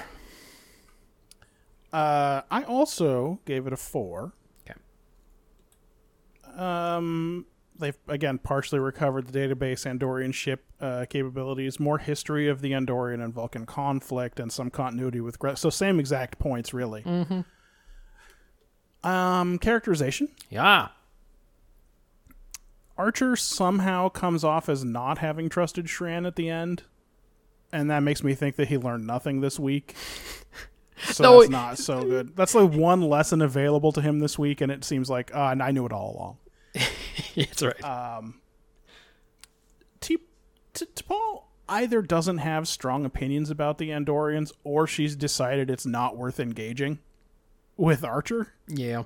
Because she does a brief warning at the top, and then she just, zips out of the episode. Yeah, that's basically right.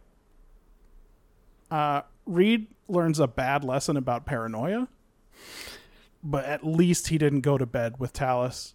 Trip would have. Trip would have, for sure. Trip definitely would have. Yeah, but I did, again, I'll get into it. And Trip seems to have softened on his need for revenge. We have a moment with Shran, and it seems like it may even be the first time that Trip is realizing that revenge isn't really what he wants. So all of that could have been better, but we do get a big lift from Shran in this episode. Yeah. I gave it as many as 6. Yeah, I have my line at the end is Shran saves the score here. The humans aren't amazing in this one. Archer doesn't seem very happy to see his old buddy blue buddy Shran in the beginning. At times, Archer's acting in this seemed like he was playing evil alternate Archer or something. Like when he yelled at Reed to accept the Andorian security officer's help.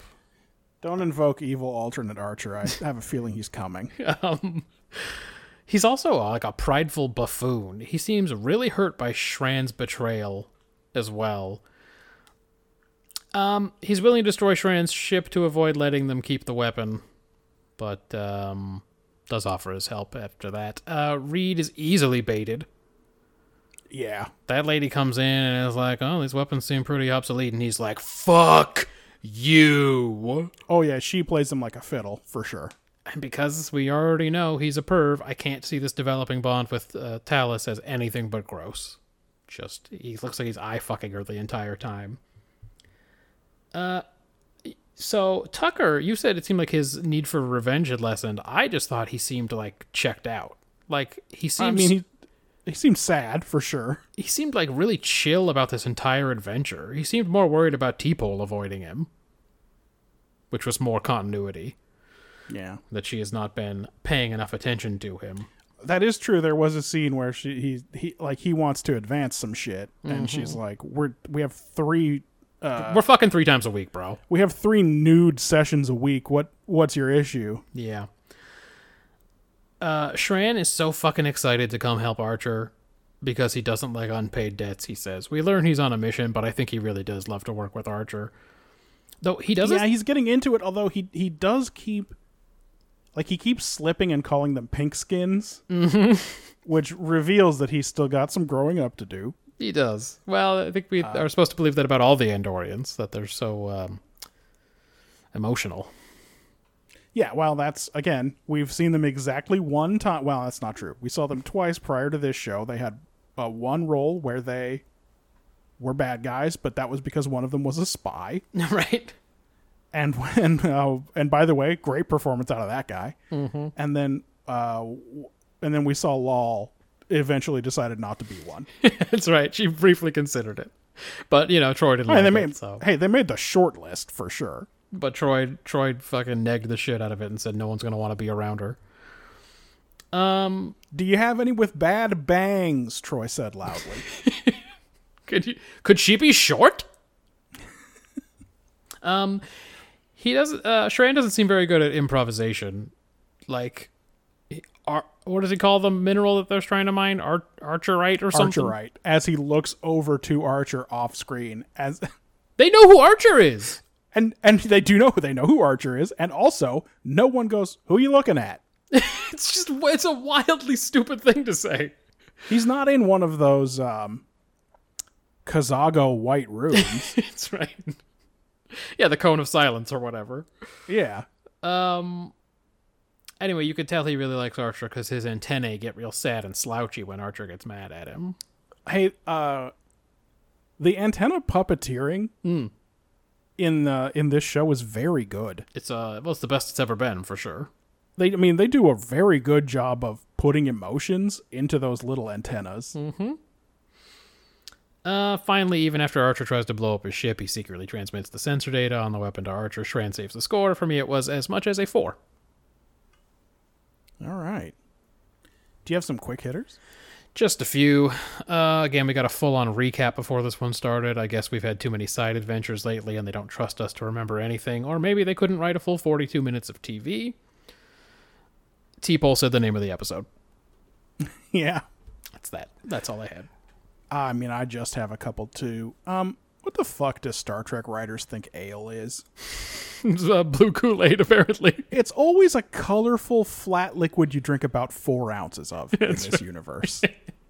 Everything that we see that's an ale. Romulan ale, Andorian ale, fucking... Yeah. That's probably more. I'm sure that there are more. And then happy 168th birthday, Joanne. I don't know if you kept listening to this show. I know you were going to, but this episode takes place on your 168th birthday. Oh, well, there you go. So put that on the timeline. Can you go on with the memory beta or I should. Memory alpha? I don't know. Well, memory alpha for sure. She's real. She's not fictional. So Yeah. I give best actor to Shran, and for worst actor, one of the arboreal Zindi in the council seemed to really be struggling with his appliance. Like, he really was not used to working inside a thick mask like that. He was having a hard time with it. oh well. Hey, it's Mayweather didn't have any lines, so Oh, but he's such a nice boy. this guy gets in. Yeah. In second place last week was TOS. This week we watched The Tholian Web.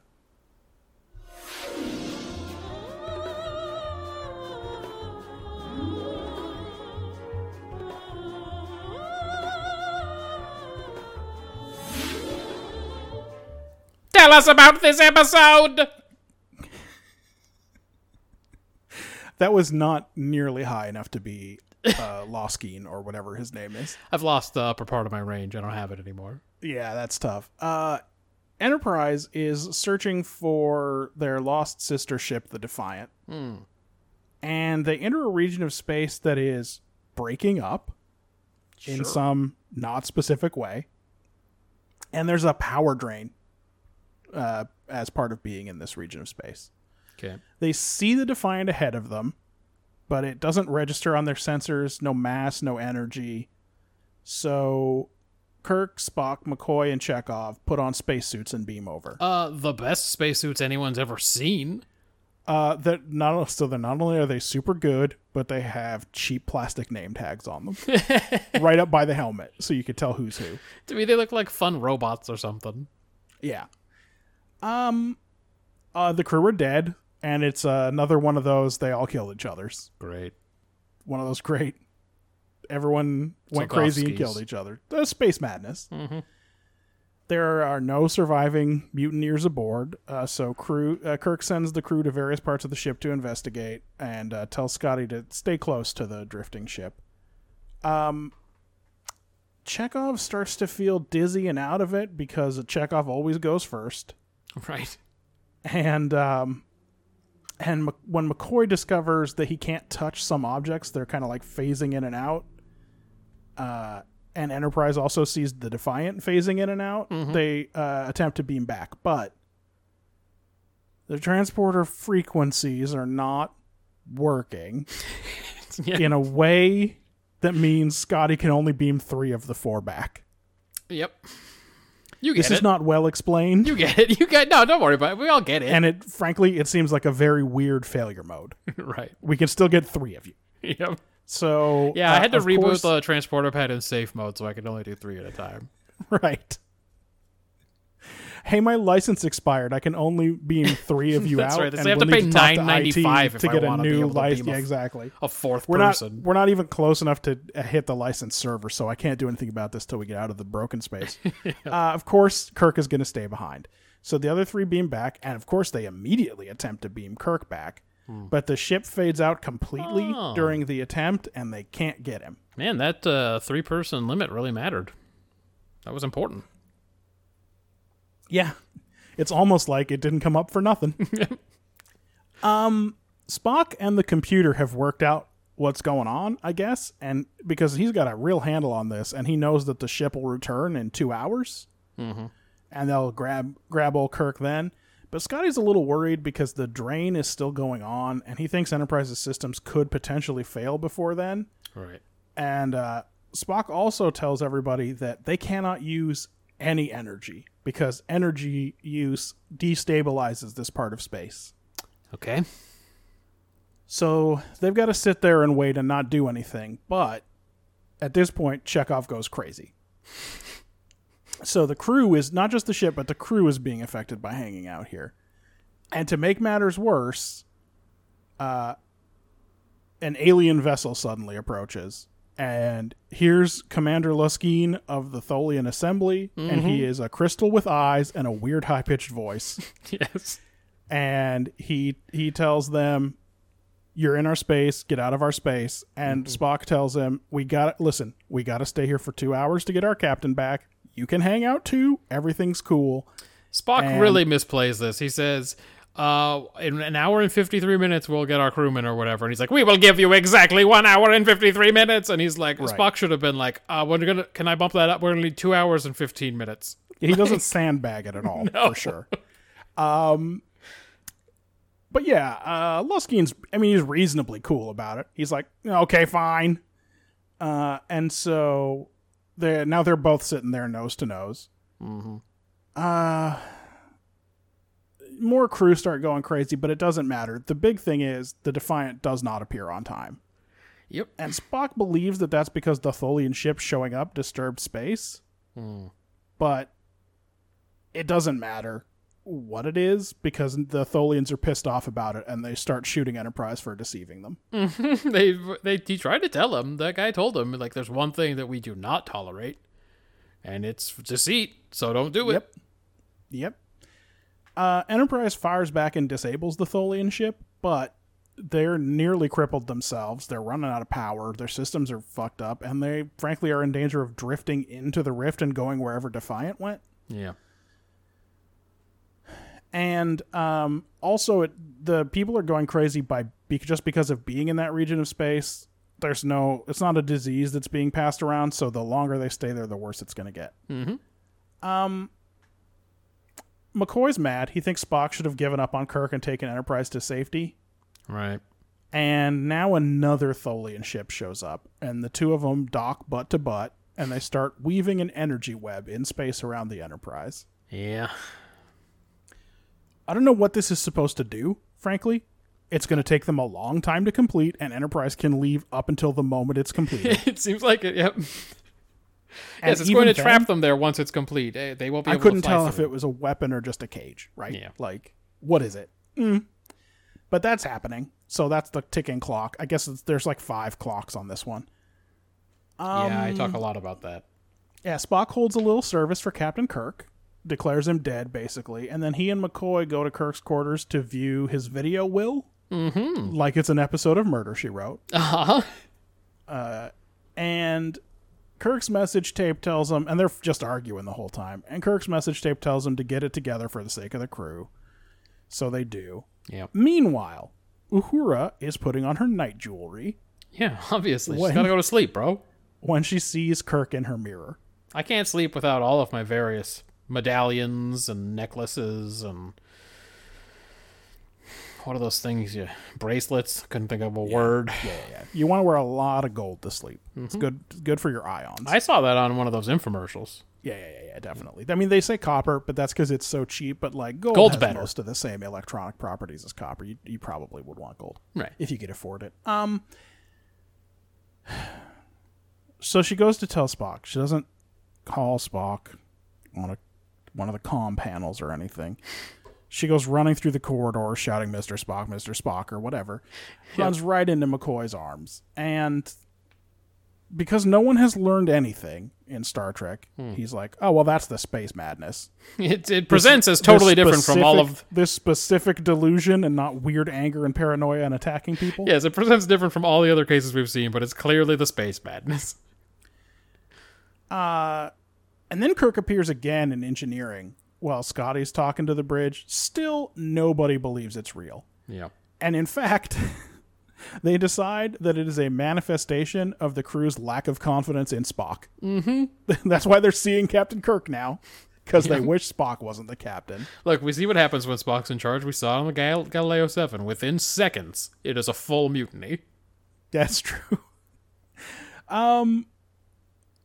But then Kirk appears on the bridge in front of Scotty, Spock, and McCoy all at once. So now they've got no choice but to believe. They use that to help figure out when the next interphase will be in about 20 minutes. And McCoy has also worked out a drug that can protect people from the effects of this space. It's a derivative of a Klingon nerve agent. And when mixed with alcohol, it goes down mighty smooth, or whatever he says. Yeah. Enterprise does something during the next interphase that causes them to be thrown 2 parsecs. Yep. Ordinarily, I would say what, but I don't know what. Honestly, I don't know either. I thought it was another time that I just zoned out. No, I went back and watched it again, and I just decided I could not Couldn't I figure could out not what sift happened. through memory beta to figure out what it would have been. Something happens. They're thrown 2 parsecs away, and because Kirk was caught in he's been in their transporter beam this whole time in some way. He's dragged along with them on like a little tiny delay. Like it takes about 40 seconds for him to show up in front of them again, right? Right. But when he does, they beam him on in and pump him full of triox. Because, by the way, he's almost out of oxygen at this point. One of the many ticking 3.6 clocks. hours in the suit. Another ticking clock. And then Spock and McCoy pretend that they never saw his last orders and they just got along fine because they're professionals. No one tells Kirk about the Tholians at all, and they fuck off. Another insane lie by Spock, the liar. Spock, the big liar. Matthew. This episode about? Okay, it's something about McCoy and Spock, but what? I mean, all the music swelled as Kirk gave his last orders on tape and told them that they'll need to use Spock's intellect to save the ship and that he'd have to use intuition and depend on the doctor, too. I guess something like, everybody brings something to the table, am I right? The crew has a bunch of diverse skills, and you gotta use everybody. I had a really hard time. Yeah. I don't know if you can tell. Yeah, that is not the... No one said what you said, for sure. Spock- It didn't come right out of Chakotay's mouth. Spock gotta play nice with McCoy and vice versa, and Scotty gotta fix the ship, and Uhura can't do anything because she's a woman, and they'll lock her up. They'll chain her She's to a hysterical. bed. Yep, even though she's extremely calm and feels really bad about the whole situation. Yep. It was a 2 for me because I didn't know, I couldn't put it into a statement. I didn't even know what they were exactly trying to say about Spock and McCoy and what was happening there. What about you? Boy. Yeah, okay, so, like, first of all, let's just get this out of the way. Obviously, they were just doing a ghost story in space. Yes. Enterprise is becalmed. Yep. There's a dead ship of mutineers, Captain Kirk's ghost. Plus, the Defiant is the color of those glow-in-the-dark toys. Yes, it is glow-in-the-dark green. Yeah. So yes, I mean that's obviously what they were. That's the intentional thing that they were doing. However, this is one of a series of what does it take to command episodes, Oh, and yeah. this one is specifically you need a balance between logic and intuition to command a ship, which is Okay. something that I think Geordi probably just tells Data. It Yes. doesn't have. It's not a whole episode. They It just is. talk about it for a minute. We've seen it. Jordy told them all about it. How sometimes you have to use your gut, too. And the one with, the defector. Jarok. Yeah. Yeah. Good episode. Yep. This is not a new idea even for Star Trek, but they do one thing better in this one, which is so one thing that I don't love in Star Trek is they do a lot of like a special man or a kind of a Superman. Like not everyone can command a starship.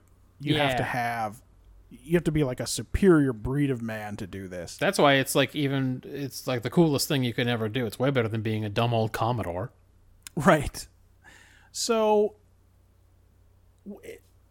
when you get advice about like, oh, you need to also have a brutal animal inside you to command or something like that, Yep. it doesn't tell you like, what do you do if you don't have that, Yeah. right? But in this one, he very specifically gives the instruction to rely on the people around you. Like you can augment whatever natural skills you have by utilizing your social relationships. That's the thing that's better in this episode than in most of these. The other ones that just say, if you don't got it, you don't got it. Yeah, exactly, Yeah. right. So I gave this a 6. Hey. You know, what's weird is I had all of those words in that thing that I said, but I couldn't figure out what it was saying. Well, that's tough. Again, because what they were saying was the ghost ship Mary Celeste or whatever, Right. but in space? Question mark? Plus Tholians. Yeah, plus Tholians. So let's swing into execution. Okay, what'd you give it? The first time the Tholians appear, it's to disrupt the initial rescue attempt, so that all makes sense. But the entire titular device of the Tholian web Yeah, the episode is makes fucking no sense at all. named after it. It's named the Tholian web, and it doesn't... Spock could leave at any time if he were willing to give up on Kirk, Yeah. and we don't need the Tholian web because Spock has to sit there to not use energy if he's going to save Kirk. Yep. So the Tholian web literally does nothing. Plus, Kirk It's has just that oxygen issue that's the other ticking clock. Right. So it has no bearing on the plot at all. I'm not gonna lie, dude. All I remembered about this episode was that it was called the Tholian Web, and that crystal guy was gonna be there, and I thought this is gonna be a romp about hostile aliens in space, and it is not anything to do with the Tholians. No, it's not. So I mean, honestly, it's a fun little effect. Yeah. It's fun, bad TOS sci-fi, which they've brought up a little bit on the remastered, but they've kept it looking very much like the original, frankly. Just a better version of the original. We talked about some of the things they kept in this episode offline that were that's true. very enjoyable. Is it a weapon? Is it a tractor net, they call it at one point? Yeah. I have no idea what Enterprise did that got them thrown 8 light years in space, so I don't even know how they got out of the Tholian web. Yep. I'm a little sick of space madness. Yeah. And I also think McCoy in this episode is arguing for things he would have argued against in any other episode.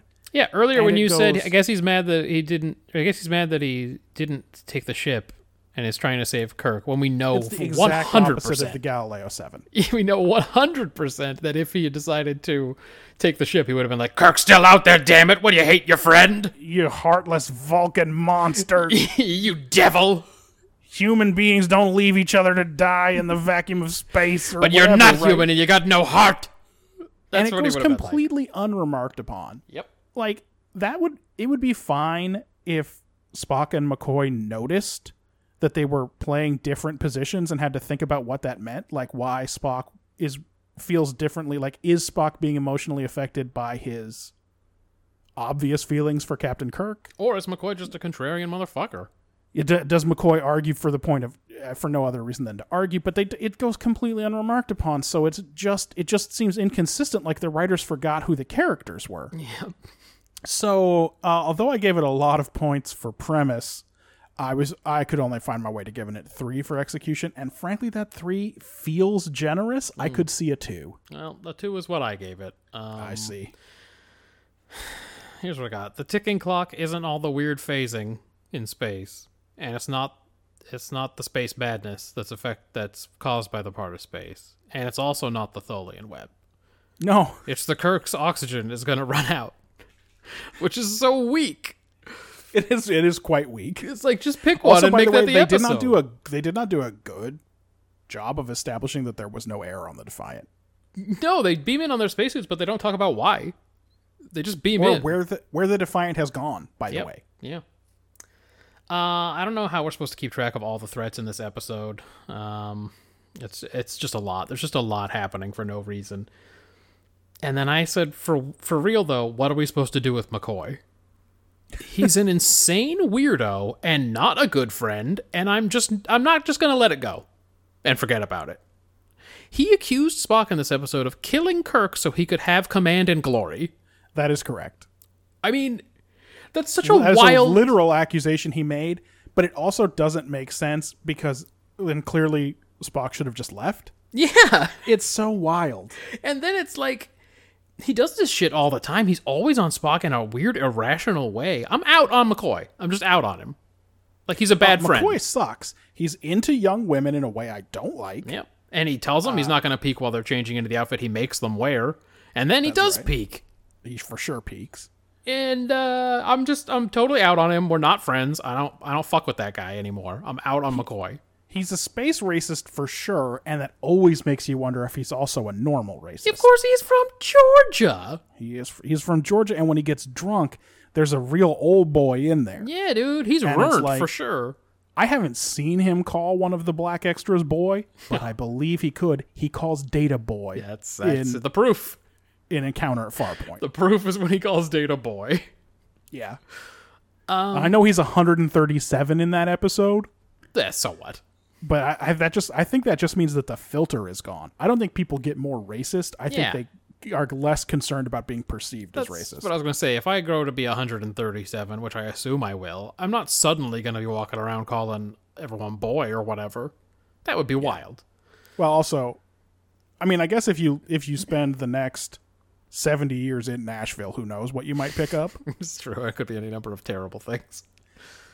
Anyway, there was a lot going on. I didn't know what was happening most of the time. Again, I thought I had zoned out and missed what happened to get them out of danger, but maybe nothing did. I promise you did not. It was badly explained. And then the characterization is so wild in this one that for me it's just the two. You know what? You talked me down. Two is better. 2 is a better score for the execution of this episode. I do that all the time where I'm like, it's a 3, but I can see a 2. And then if you give it a 2, I'm like, yeah, I can see that. That's a 2. Yeah. You know what? Make it a 2. Yeah. How do you feel they did with world building? There's the Starship Defiant, Lost in Space. Again, love those spacesuits. I want one of those spacesuits. Hey, Starfleet's really taken a hit on these constitutions, right? How many did they make? Because they lose them a lot. We've seen a few of them go down. It doesn't seem like when Enterprise is being decommissioned in the movies, it doesn't seem reasonable to do so. Yeah. But on the other hand, if they've lost most of their Constitution fleet, they're probably low on spares. And if they're bringing the Excelsior up, I could see decommissioning the rest of the Constitutions just to have class similarity. Mm-hmm. Yeah. Save that for the movie pod. Yeah. Spock says there is absolutely no record of a mutiny on a starship before. He himself has mutinied. I was going to say, one, pretty sure we had a whole court-martial about it, but does that mean, did he just mean Starfleet starships? Because I think it's odd that there's never been a mutiny on any starship anywhere. Yeah, that seems wild. I cannot believe that. The Andorians have never had a mutiny. Yeah, they're so emotional. What about those pig guys? What Those else? weird little Tellarites have never Yeah, had thank you. Glad we went to the same direction on that one. The Tholian Assembly with their crazy web technology that does something. Have we seen this big room before where he gives the eulogy? Yeah, we've had a wedding in there. Oh, that's where the wedding was. Okay. Yeah. Interspace and whatever that is. I assume, does. by the way, it's the same room as the ice cream room, just redressed, but I don't know. No, for dude, sure. that is a dedicated ice cream room. It's used only for ice cream. It's a waste of a set. No wonder this show was in budget trouble. You plug the ice cream tape in to figure out which ice cream you want to get. That's how it works. Don't worry, she's got them all. Interspace and whatever that is and does. A 3, I could see a 2. I had it as a 3, I could see a 2. Well, you're not going to get it by the means that you talked about before, Okay. because I gave it a 4. Whoa! What did you see that I didn't see? Spacesuits with built-in communicators. Okay. Like, all of that spacesuit technology is new. That spacesuit's so good. It's got a pinky purple kind of looking bar going up one side. It's very fun. It's looking. got like a gold one and a blue one, and the helmets they're so square and great. I just love and them. very tall. Very Yeah. tall. They're like the size of a Korean gentleman's hat from like the olden times. Yeah, they look like either an old electric shaver Yeah. or a big microphone. Yeah, that's right. Yeah, they have Because big they're mic heads. mesh. Instead, they didn't want to put plexiglass in them or whatever. They did mesh, which probably worked better for the lighting. They're so good. I told Marjan to abandon whatever Halloween idea she has for this year and just focus on getting just that get them made. suits. I Get want those suits done. Fucking spacesuits, and that's what I'm gonna do for every Halloween forever. That's a good one. The Tholian web, whatever that is. Interphase. Sure. Transporter beams have some kind of tractor beam effect. That's true. We do. Yep, we did learn that in the end Like, there. I don't quite understand it, but there's that. The Klingons use nerve gas. Yeah. And then this return of triox compounds, which we saw in Amok Time, before they switched to the On Woon. Yep. Yeah, I gave it a 4. Okay. I thought we saw some shit. What Also, about? it was the only good thing about this episode, frankly. Well, maybe that gives away your general range here on characterization. Okay. in the Galileo 7, McCoy was livid with Spock for not being sentimental. In this one, Spock will risk the whole ship to save Kirk. McCoy thinks they should cut and run. I can't believe McCoy thinks Spock wants Kirk's command. It's so crazy. Like, Scotty, real problem drinker. Oh, yeah. He disappears with the rest of that nerve gas alcohol before they're out of trouble. Yeah. And that's it for him. And not only that, we've seen him have some real situations in the past where maybe he killed a lady, maybe he didn't. Like, I would for sure have that guy off the sauce. I wouldn't Also, laugh and encourage him. How much of that did McCoy make? Like, he just took the rest of that and ran. Is there a whole deck of crazy people because that was supposed to be 20 more shots? Chekhov once again proves to be the bridge crew's weak link. Uh-huh. When we see Kirk in a mirror or floating or whatever, he just appears to be screaming in the void. Yeah, he's doing some real Shatner miming. Yeah, so, but he doesn't appear to, I don't know if we presume he can see them also, Yeah. but he doesn't appear to be communicating in any intentional way. So even he doesn't come out looking heroic in his few minutes this episode. No, and then the end he just smiles a lot like a weirdo. Right. I gave it a 3. Also, Also, he's a real egomaniac. He assumes that McCoy and Spock needed his good video advice to get him out of this scenario. and just because he was right, that doesn't mean he's not an egomaniac. He's still an egomaniac about it. I agree. And you know what? Maybe they were right to lie to him. They're going to keep this under control. Yeah, it can't fucking let it go to his head any more than it already has. Dude, this Amazon delivery driver has called me like 4 times in the last few minutes. He is desperate to get me to pick up. Captain Scotty again, when they all go over to the other ship. Captain Scotty, smart enough to say not too close, but not smart enough to know why he should be scared of getting too close. You can tell. He's like, I don't think we should get too close, but I don't really know why. I don't know about this weird anomaly. No surprise, the weak-minded Chekhov is the first to get squirrely. I should probably give him points for that, but I won't. Because It's not a good character trait. it's very consistent. They never address it. Hey, is that Chekhov's real screaming voice, or is he putting on a character? Because he's got the wildest little boy scream, and he uses it the whole episode. Does Bester ever scream? Nah, he doesn't. He's too smug. Okay. Walter Koenig is not a big man, and he's got a little bit of a high-pitched voice, especially in emotional moments. Yeah. But this is a very good question. He screams the whole episode. Is that a put on? Yeah. Nurse Chapel initially dropped the ball in this scene in sickbay where the guy goes crazy. She just stands there and watches for a while, but does recover and saves McCoy from the crazy guy. Yeah. Spock is kind of illogical here. He just tells the doctor he'll figure out what's happening. Like, you go figure out what's happening before shit gets too bad. Like, I mean, this ailment... He eventually figured out that the monument on the Indian planet was musical notes, so he's probably Well, I'm just saying, a little overconfident because of that. Well, he tells the doctor, he goes, don't worry, you'll figure this out. You'll figure this out before anyone else goes crazy or before it gets too bad. Like, this ailment that may be a virus or may be an effect of this weird space, who knows? Yeah, I'm sure he'll knock it out in 20 minutes. Now, again, just because he does doesn't mean Spock was right. You're right. You're right. Spock should learn a lesson from this. You can't just whip up an antidote. Yeah. Or substitute, depending. McCoy is crazed with Spock, as always, and not because of the crazy-making space. He's a wild person who accuses Spock of killing Kirk to get the ship's command. That's not frenemy stuff. That's, like, insane. That's unhinged. Agreed. Kirk predicts a free-for-all for the ship's command after his passing. He should have staffed the ship better, right? Yeah. Like, if he has to make this last will and testament that says, please stop fighting and try to get along and make the ship work. Like, maybe Spock should go back to just being science officer and they should figure out an actual exec. Yeah, they should do something about this. Yeah, that's a reasonable way to read it. Also, he was, he felt awed by being the only thing in the universe out there. Yep. But, like, one, he probably feels that way all the time because he's Shatner / Kirk. But isn't that just what floating in space would be like anywhere? Uh-huh. Yeah, The- yeah, it does seem to be. Also, what about the Defiant? Yeah, what happened with that? You're going to tell us? No? No one knows what happened with the Defiant. Oh, it blew up. It was cool. Sorry, guys. Like, what is his explanation to Starfleet going to be after that? By the way, we will eventually learn what happened to the Defiant. Oh, is that an STO?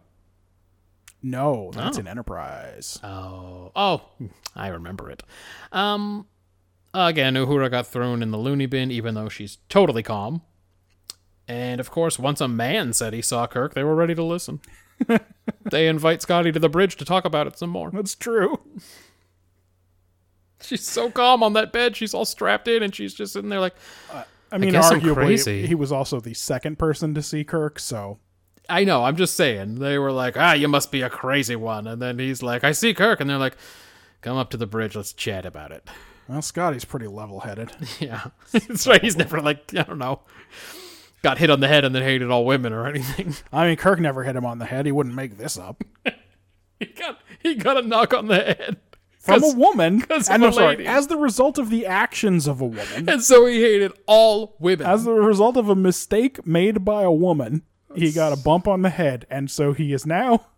God damn it. Nobody forget. We shit all over that episode, right? Oh, From God, the I hope fold. so. Nobody forget that happened. Everyone please remember that that's a thing that they said happened in the show. I got a 20. I actually gave it 6 more points than you did. Well, I mean, good job. 20's not good, for sure, but you gave it a 7, which feels more right. Dude, I've gotten 9 phone calls from this Amazon person. Just leave the fucking box. That's a good point. It's insane. That's it. That's it for me. It was a 1. A 1. In which case, I'm going to knock mine back to a 2. Hold on a second. I'm going to answer this right here. Yeah, you do it. Take it live. Hello? Hello? I hope it's not an Amazon delivery guy. I hope it's a Matthew Chinese Bank Nielsen? of America call. I hope he reads his social security number now. I am home right now. It can just be left on the porch.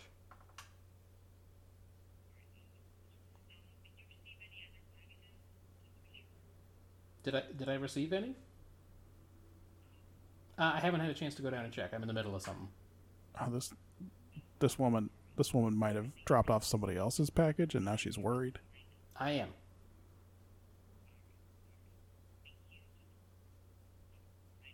Thank you. It was Hey, unbelievable how long that went. That was crazy. Whose package do you think she accidentally dropped off at your door? You're right. I'll find out. Mine will say delivered, but it'll be for somebody else. Good Lord. I literally, like, the 9th time that rang, I was like, what is happening? No, I don't blame you. I would have taken it too. Okay. I got some quick ones. Yeah, let's have them. Now that we've gotten a reaction shot of everybody on the bridge, we can finally start the captain's log and begin this episode. Oh, never mind. We didn't see Scotty until after the log. I didn't realize he was on the bridge too.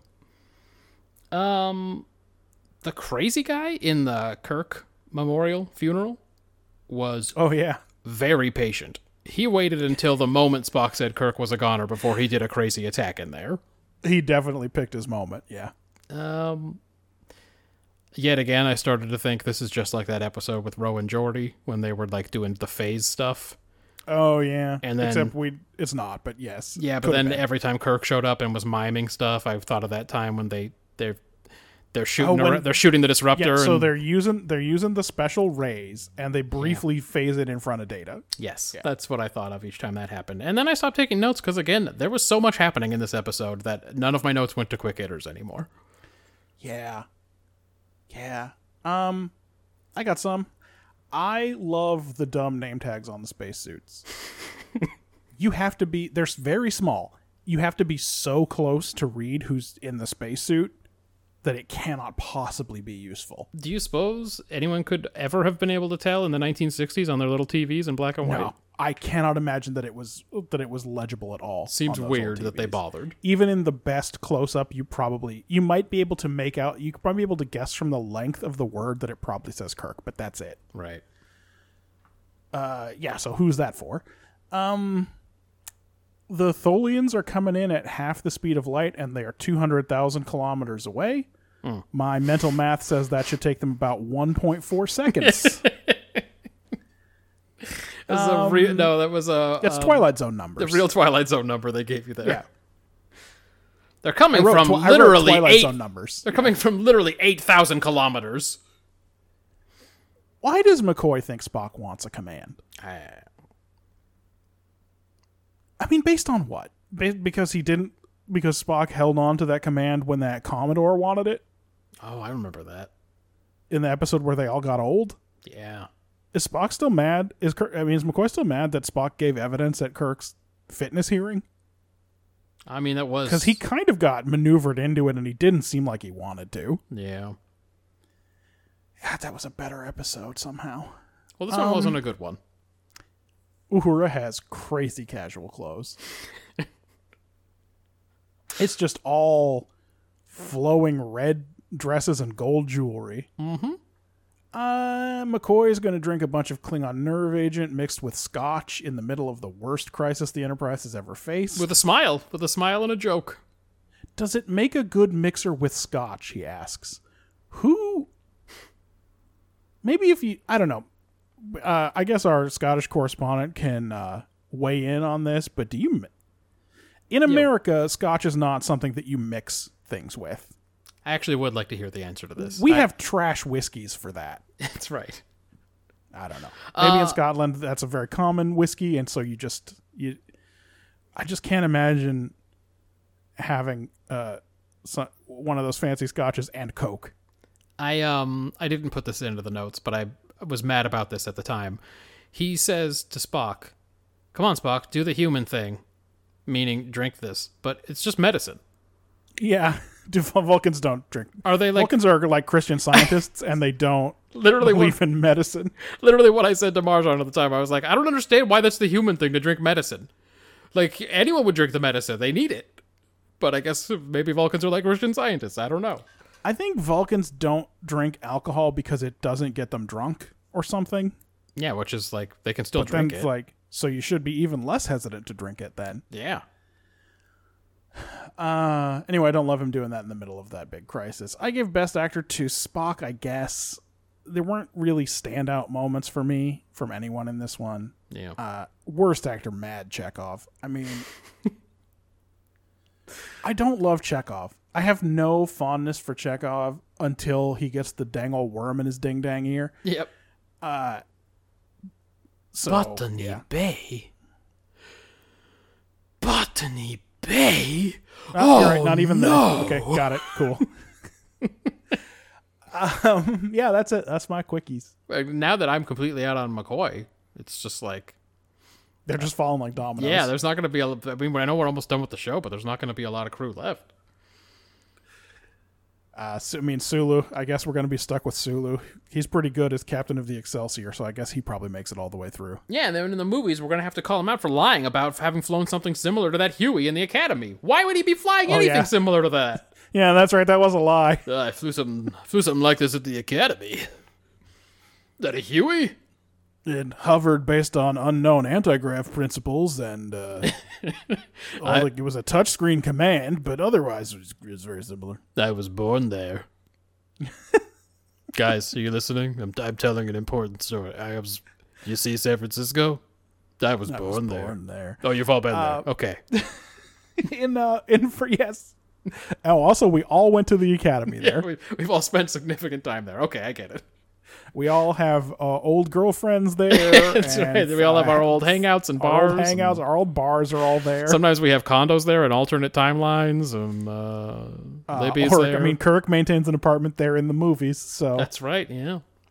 Yeah. So, first place last week was The Next Generation.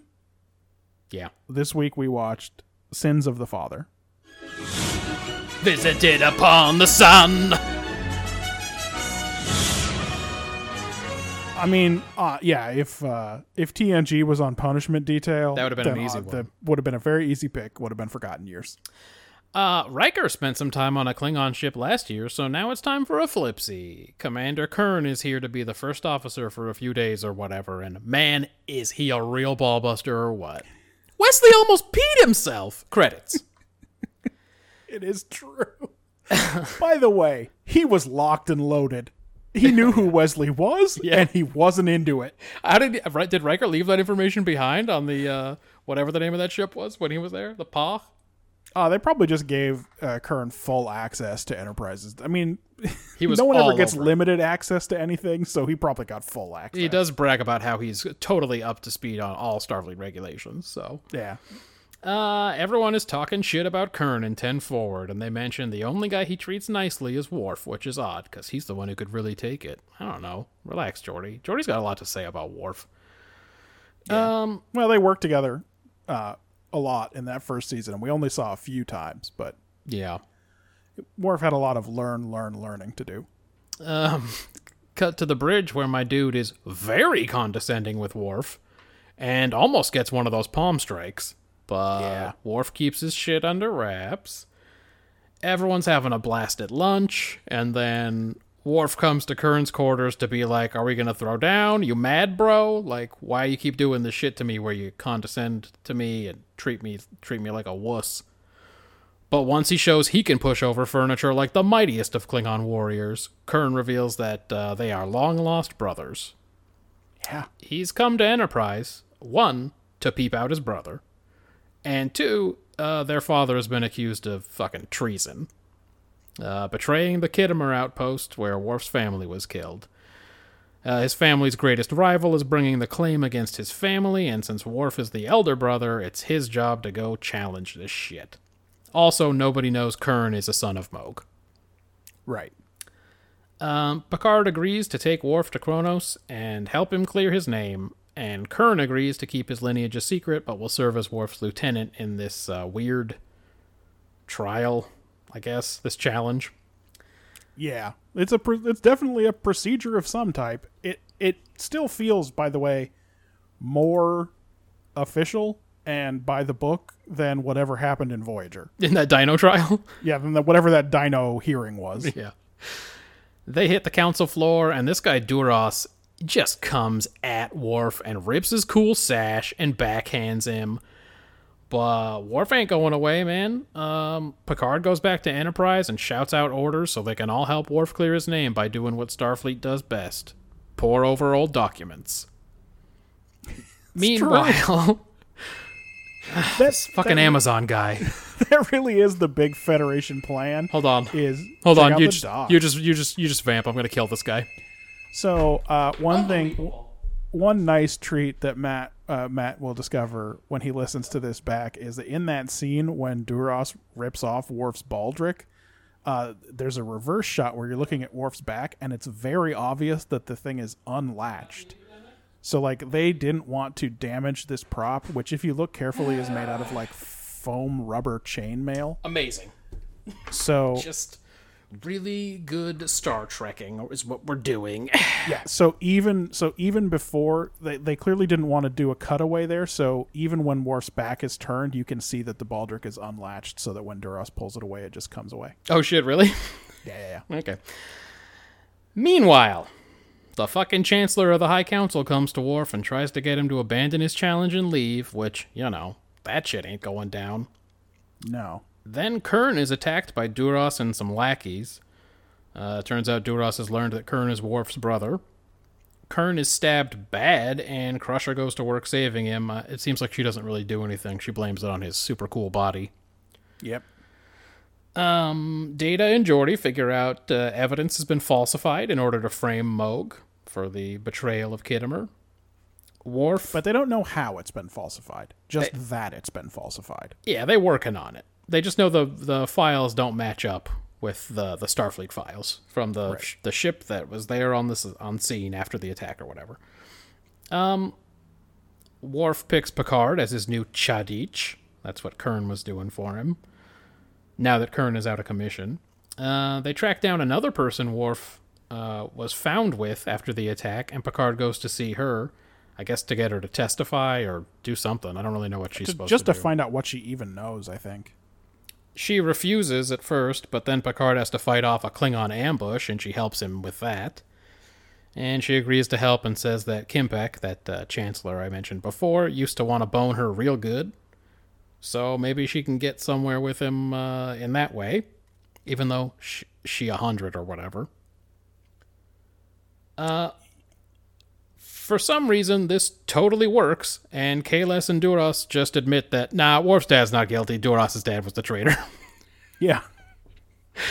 But, Worf was gone, and it was easy to pin it on him. They didn't think he was going to come back, and it's just super dangerous to cross Duras' family these days. Yeah, Duras is one of the 12 princes in the Klingon Empire. Yeah. So it's, he's kind of a big deal. Kimpek doesn't go so far to explain, exactly what will happen, but that it will tear the council apart.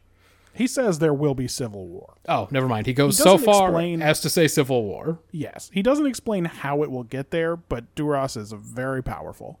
Picard is willing to fight and break up the alliance for truth and justice, but Worf says he'll take one for the team just to save the Empire.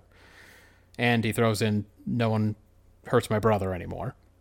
Yeah, he would take execution for the Empire, but they'd have to execute Kern too. Mm-hmm.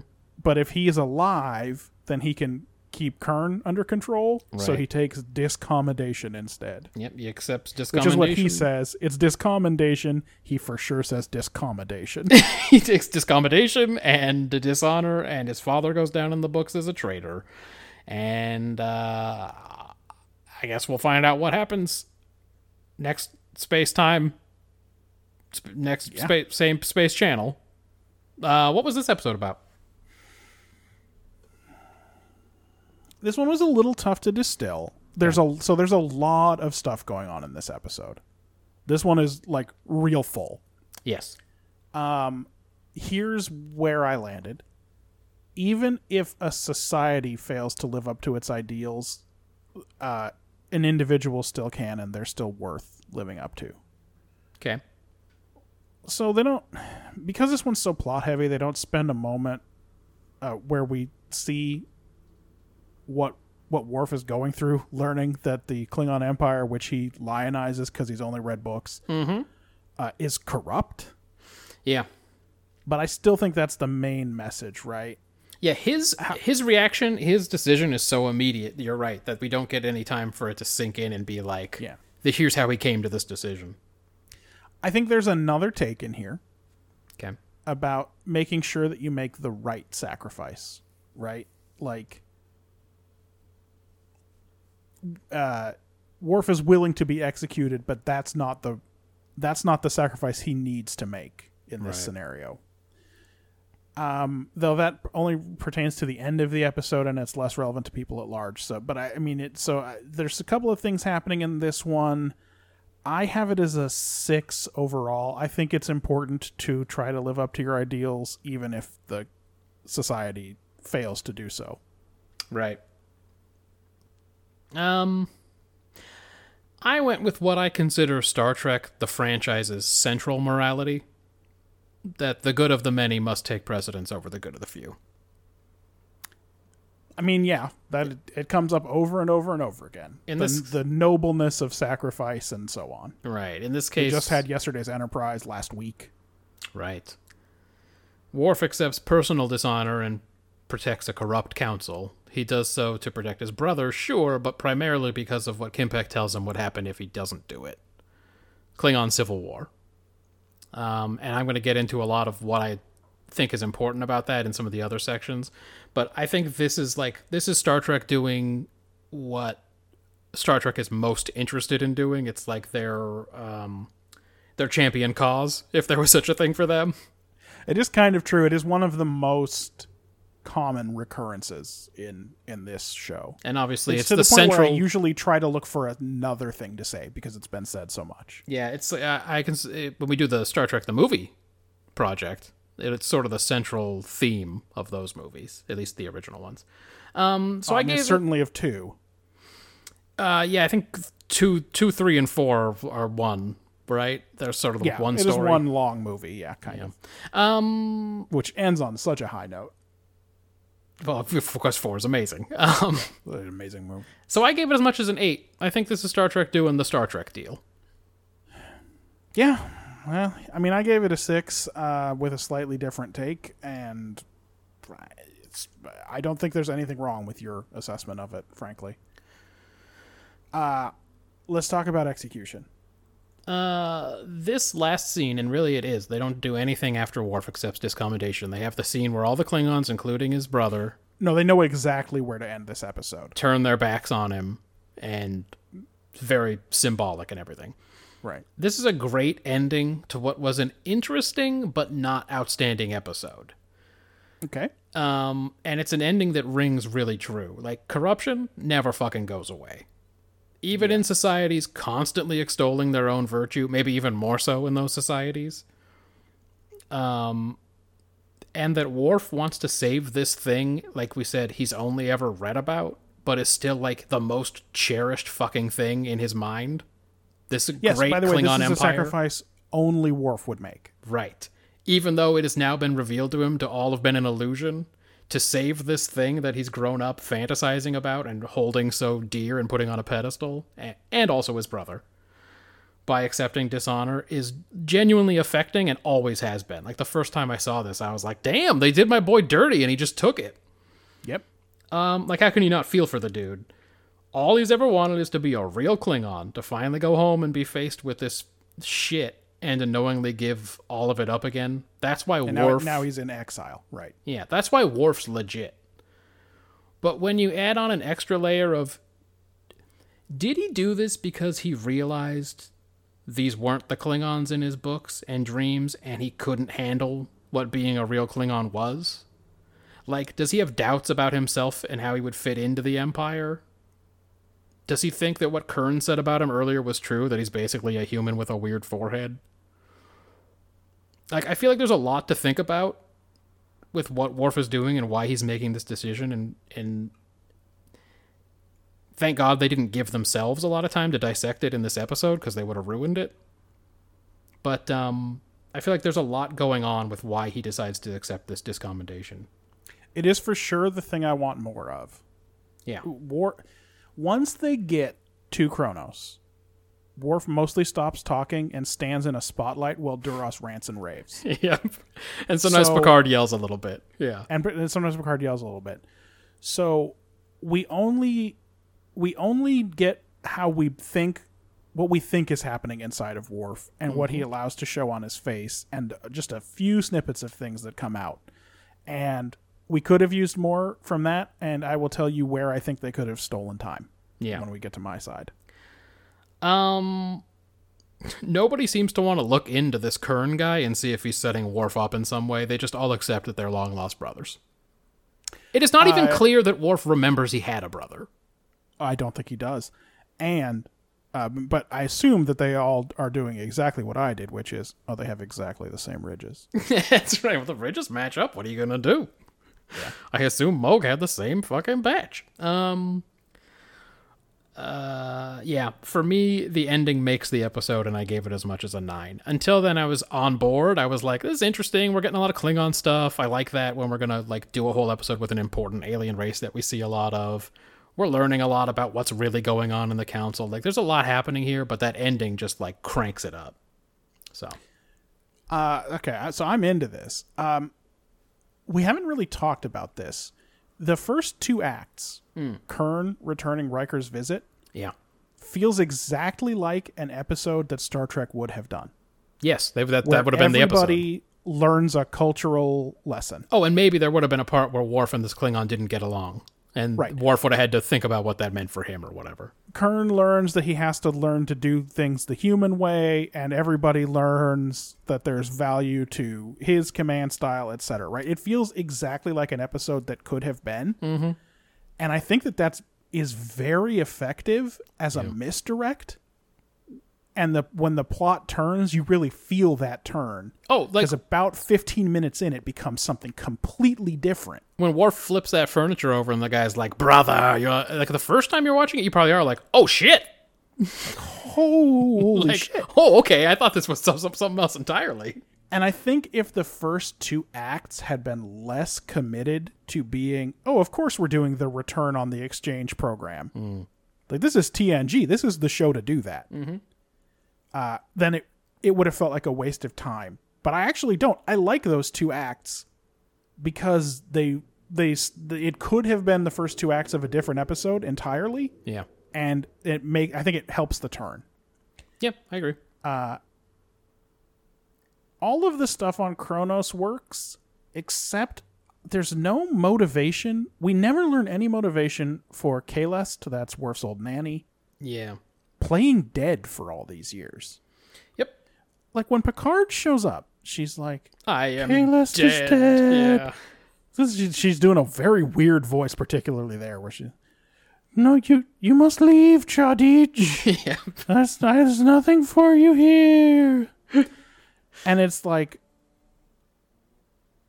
that's a character choice that did not need to be made. Yeah. Because you could also just have him show up, and she hasn't yet heard about any of this Moog Gerard stuff, right? But instead, she's deliberately in hiding, and they never give you a reason why, and I want that. If you're going to make her have that weird character choice, to have her refuse the call because you've been reading Joseph Campbell, Right. despite the fact that this is not her story and you don't have time for it, Yeah. then give us something. Why? Yep.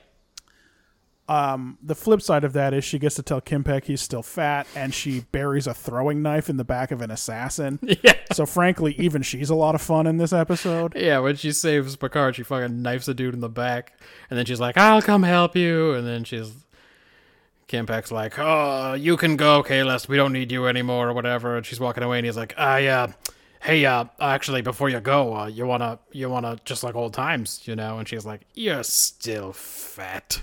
I mean, all he says is, "It is good to see you again, Kaelest." But that's definitely the subtext. Yeah, and she's like, "Fuck you, bro." Worf asks Kurn to do something that he would not be able to do, which is to deny his father and swallow his honor. Like, he's telling him to do that the whole time. And I think that it makes sense that Kurn is able to do that, even though Worf can't, because Kurn grew up in the actual Klingon Empire, And grew up hiding his Not- identity. not in Worf's idealized version of it. Yeah. Right? I think they could have shifted time away from Wesley being bullied by Kurn, and that's where I would have put Worf coming to grips with the reality of Klingon life.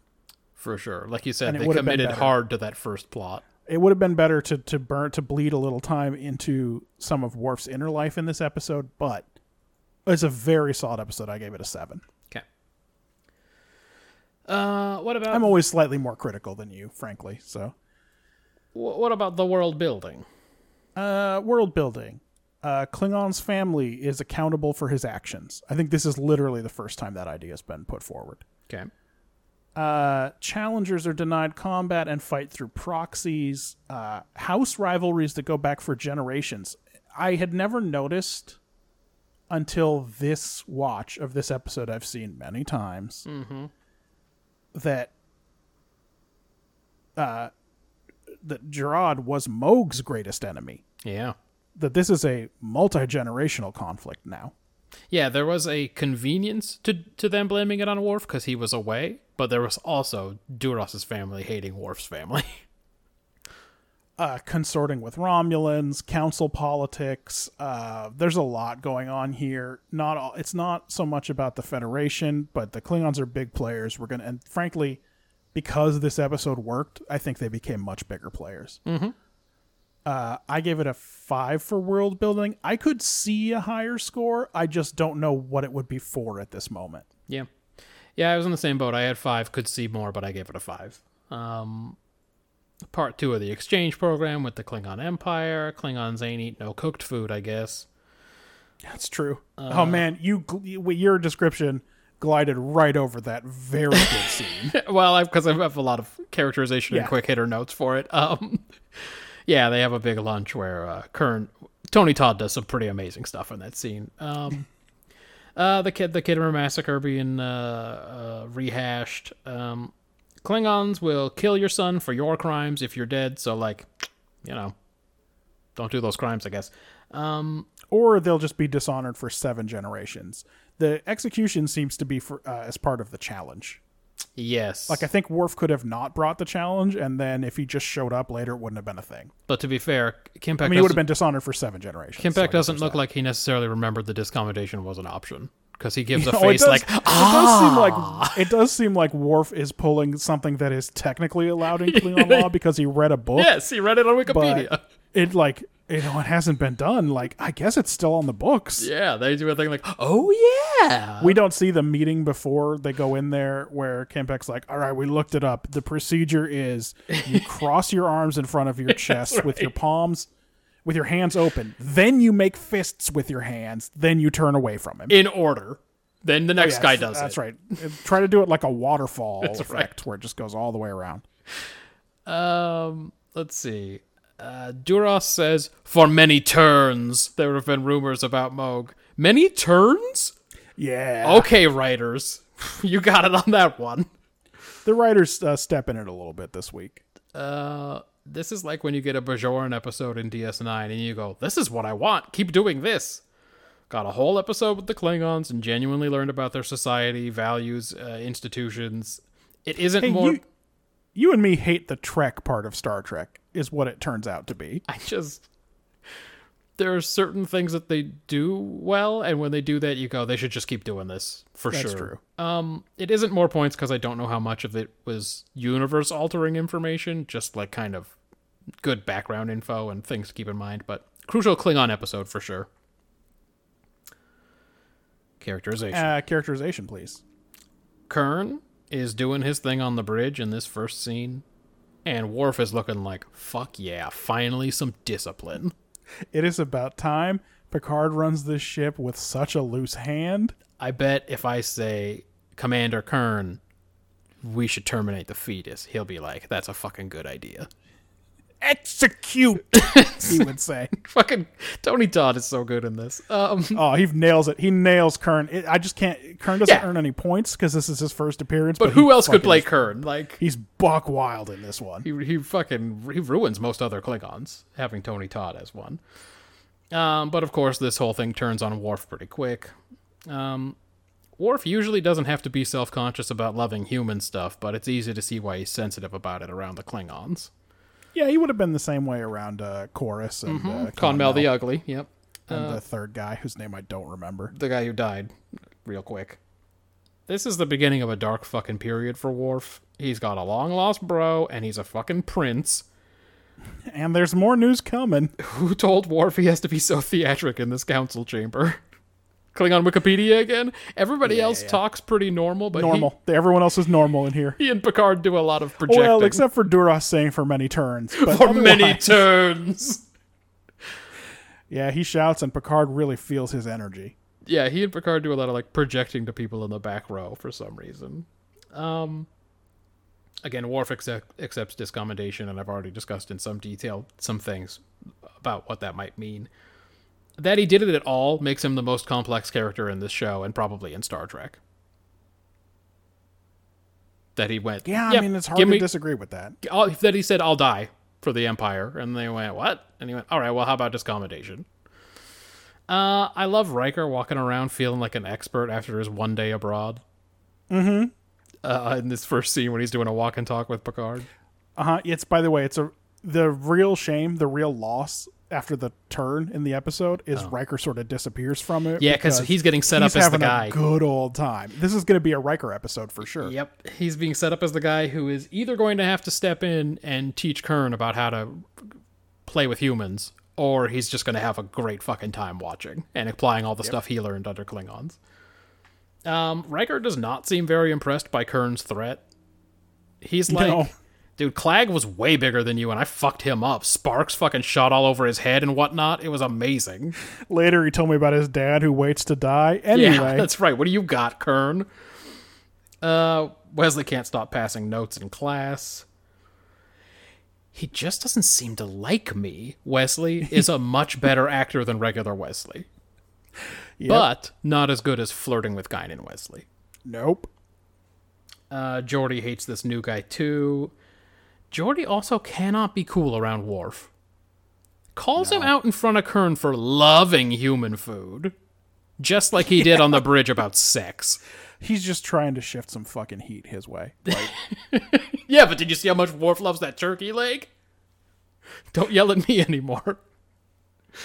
But it's just like he did that time about sex. The time he yelled at the whole bridge, Worf, is this your idea of sex? Like, damn, Geordi. Can you just fucking be cool for a minute? Everybody look at me. Worf, is this sex? Picard is all in on this mission to save Worf's honor. Good thing he doesn't really report to Starfleet. Oh, yeah. He just goes off on a mission here. He doesn't even have any qualms about Worf taking another member of his ship as Chadich after Kurn gets stabbed a bunch, and speaks some mean Klingon when Worf says, I choose you. It is true. He knows the ceremony. He was looking it up. He defers ritually, That's right. but he expected Worf to ask him to be Chadich. Yeah. He gets to talk shit to Duras in the chambers. He gets to do a lot of fucking fighting, a Klingon ambush, and yelling at Campok. So this was obviously a great time for Pat Stew. This was exactly what he wanted to do. In the last scene... He didn't fuck nobody. That was the one thing. That's right, yeah. He didn't fuck K-Lest or whatever. Remember that episode, we were just talking about it a few episodes ago, the DS9, where the Romulans tried to blow up the wormhole and Sisko came in and talked to him. Remember when Kira in that episode is like, you can have the cloaking device from the Defiant, and I don't need your stupid treaty. That's Picard with the Alliance? That's Picard in this last scene where he has unilaterally decided he's going to fuck this treaty up to save Worf. But luckily Worf doesn't let him. Honestly... I mean, it's an empty threat. Picard can't renounce the Alliance. I enjoyed... He doesn't have a treaty where he can declare it the treaty in abeyance, like when he had the Shaliak corporate on the line. They've been beating us over the head with this treaty for days. It's time we read it. V'ger will comply. I enjoyed all of the character work so much in this. I gave it a 9. Yeah, well, all right. So Picard gets to be a lawyer and a fighter in this one. That's always good. No real missteps from Worf here, but he doesn't get a lot to do. Yes, like he has the ending scene, and he does a lot of standing in a spotlight. He gets to do a cool thing like this. The Chadich will be silent! That is true. Yeah. Everyone else is fine on support duty. It's a real shame Kurn doesn't earn points. Yeah. He's the Mark Alamo of this. Can you imagine, Matt, if there had been a scene where Worf talked to Guinan about how the Empire was not what he expected, and she gave him the advice that he should be the Klingon Empire that he wants to see in the world? That's right. You gotta be the change you want to see or whatever. I mean, that's what her advice would have been, right? It would have been good. No Guinan in this one. I really wanted that scene, and I think that's why I had it initially as low as a 5. But I just looked at it, and I don't have any criticisms other than I wanted a scene that didn't exist. Yeah. And I don't think that's a fair criticism. I'm going to meet you in the middle at a 7. Okay. So I was a bit higher across the board on this one, but... You were. I scored it high initially. Yeah. But I have come up in an area or two. And I have, of course, some quick hitters. Okay. Do you think even one person, and I mean one television viewer, noticed the similarity between Kern's Ridges and Worf's and guessed the whole thing in Act 1? I cannot see that happening. Because there is a moment when they are standing right next to each other at Tactical, and I was like, yeah, it's the same. It's like from the same appliance. I mean, I've seen that episode 500 times, and I'm still not sure I've ever actually looked at that. Yeah. So probably not, right? Especially in standard definition on someone's over-the-air antenna. No. Yeah, with little fucking lines buzzing across. Right. I have seen this episode so many times, Matt, and I never noticed that at the lunch scene, Kurn takes a flower from the centerpiece and puts it on his plate. He doesn't know what's food and what isn't. It's genuine. He doesn't know what's food and what isn't. It's a real fucking... He is in it.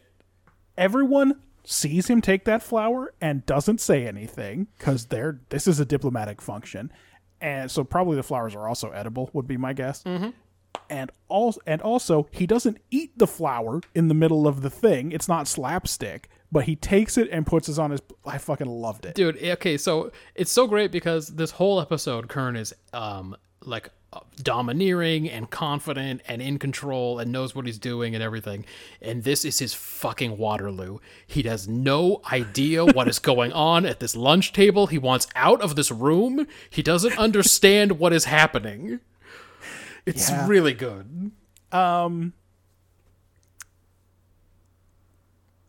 So Why in the world did the Klingon High Council let a Starfleet officer, we will later learn a non-com even, Yeah. raise a young princeling like Worf? This is such a good question. What does it...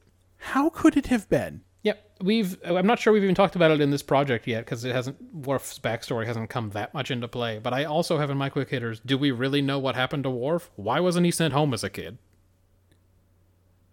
There is Worf says to someone that the officer who found him was told that his family had all been killed.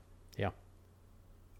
So Okay, that but finders Worf keepers. survived. What about all of the House of Moog must have been a big thing. There must have been captains Seems like it.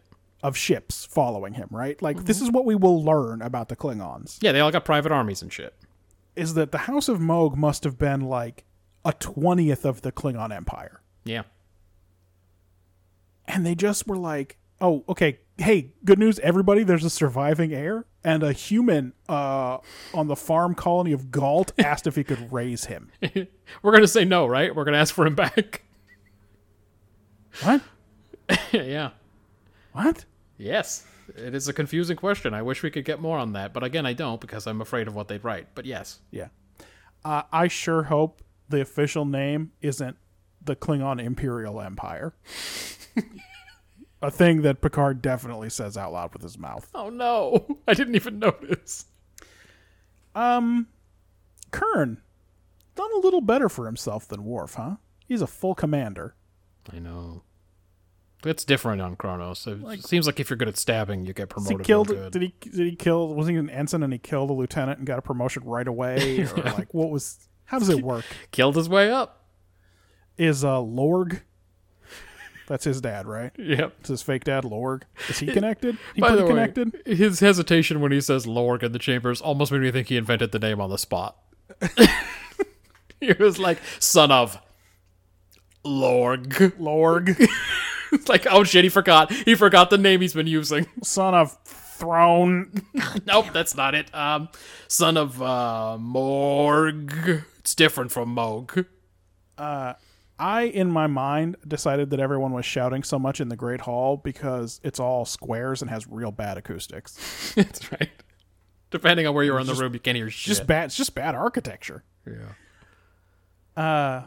We must let the past be and protect what we have now, says Kimpek. A visionary leader. Yeah. A cut luck again, but Worf says a cut looch. Yeah. This is the first time, so that should be the official pronunciation, but Yeah, but someday Schmollis Worf... says it better. Someday, Don't worry. Someday Worf will call one of those things a Doc Tang, so... Yeah, it's true. My theory, he's never heard it said out loud. Why does Picard know how to accept the Chadich offer in Klingon? Well, you now know my theory about it. Kalest says Moog was loyal to the Emperor. Was there an Emperor 25 years ago? Yeah, because later on we'll be told that is very much not the case. Yeah, that We will hasn't be been told- an Emperor in hundreds of years. Yes, when they give it to fake Kalis in however many years, they'll be like, it's a ceremonial honor. There hasn't been an emperor in fucking 2,000 years or whatever. Yeah. So I guess she was using it metaphorically or Doesn't understand what she's talking synecdoche about. or whatever the opposite of that is. Right.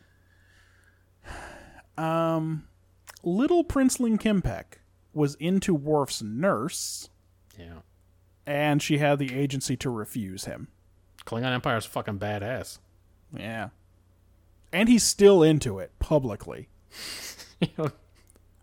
Like, hey, this woman lives in the poor part of town, And keeps You she know, tells everyone and she's dead all the time. Assassin Alley, Yes. and she was it is not clear what kind of nurse she was Yeah. to Worf. But, yeah. That's just I don't understand Klingon class politics, and we will never, and that's fine. Yeah. Did Kalist end that dude with a throwing knife? I later decided she absolutely did. Mm-hmm. Does Kern have children? Picard tells him, do not let your children forget what Worf does here today. But is that That might be. also metaphorical, or does Kern have some actual kids? We will also never learn that, so I assume what he means is when you have kids. when you have kids. Best actor, Kern, and the moment I've picked out for him, obviously, is his very casual, just a moment ago I had to restrain myself from killing Commander Riker. And Troy laughs. Yes. She can sense his mind, so she knows there's no real animosity behind that. So I think she laughs based on the feeling she's getting from it and doesn't even realize the words she's laughing at. And also that it's true, right? Because if she doesn't Yeah. feel that way, she must think this is a joke that is being told, which I assume doesn't feel like a lie to her. Yes, it feels both true and not full of anger. So she just laughs along, just like not even paying attention. And then I think the words hit her and she goes, wait a minute, what? Well, and obviously the next thing he says just reinforces that it's true, although he says it with the same pretty jovial tone. Yeah. Worst actor, any of the Klingon assassins. All of the Klingon extras that don't have a name in this episode are trash. Yeah, they as bad as Blarg or whatever the names of those Klingon teenagers were. What were those? I don't remember those guys' names from Voyager. Larg and Kakach or something. I'm not looking it up. Yeah, don't bother. I'm sure you've got quick hitters too. This was, after all, Sins of the Father. Yeah, I wonder what Picard's current reputation is in the Empire before this episode. The reason I wonder is he does come down there, and then he's like, I'm here at my own request, and they just kind of go, yeah, all right. And then he shouts at him a bunch, and then he shows up as Chadich, and they do put a hit on him, but he's very involved and yells at them a lot. In this lunch scene with Kern, he hates everything that's going on in that room, but it seems like he really doesn't want to piss Picard off, and I didn't know if that's just because he's his commanding officer, or if he knows who Picard is, or what's up. I mean, it's a good, like, Picard did them that solid with the tong, but But why is his... Because how was he able to get three Klingon ships in that Romulan episode, in the Defector? it's a good question. I know he's connected in Starfleet, but, like, is dude connected in the Empire? It's very confusing. Jalaj Nesh, everybody. Would the Klingons be impressed if Worf turned Duras into a stain on the council floor? Like, I know they say that during the challenge you're not allowed to fight or whatever, but, like, I bet he could get away with it. It's the Empire. I mean, you would think so, but, like, also, I think this whole thing doesn't work if the House of Moog still exists as a viable political entity. And so I think that they would still be in the same shitty situation if Duras was wiped. Yeah. I for a while I was like, is he holding back because Picard's looking over his shoulder, or does he think the Klingons won't like it if he kills this guy? Because it seemed like he had cause to murder him. I don't know. I mean, Worf has in the past put his version of Klingon ideals above Picard's wishes. Picard may have begged him for something once, let's say. Yeah, it's possible. It's possible everyone remembers what it was, and people were still giving him looks a few weeks later. Yeah, it could be. Do we really know what happened to Worf when he was a kid? Weirdest delivery of this episode. Hey, I'm your Chadich. That is true. What? Pat Stu, what are you doing? What is that? It sounded like he was flirting. It was really weird. It was a little bit flirtatious. It was a strange delivery, you're right. I had best actor candidate Worf. This Habidah should have been fed to the dogs. Yeah, yep, definitely into it. very good. Apparently the actual Klingon word for that is supposed to be Hadibah. Whatever. Fucked it. That's a hard one, you know. It ain't nothing but gibberish. It is pure jibs. Yeah, that's it, man. I think we did it. We did a whole episode. There was minimal Amazon intrusion. It's only going to get worse. I don't know if you heard Amazon. They're pretty big, and they're coming for our podcasts. And apparently they've become emboldened. Yes. I got 9 phone calls, and then they buzzed my buzzer. Fuck these guys. Well, I hope you enjoy your water filter replacement cartridge that they deliver every 3 months. Honestly, but this time was crucial. I think it was a skirt Marjan ordered, and I still don't know why it's so crucial. I just looked at the numbers, and I see a spread between first and last that's blowing my mind. Oh yeah. This was turned out to be a wild week.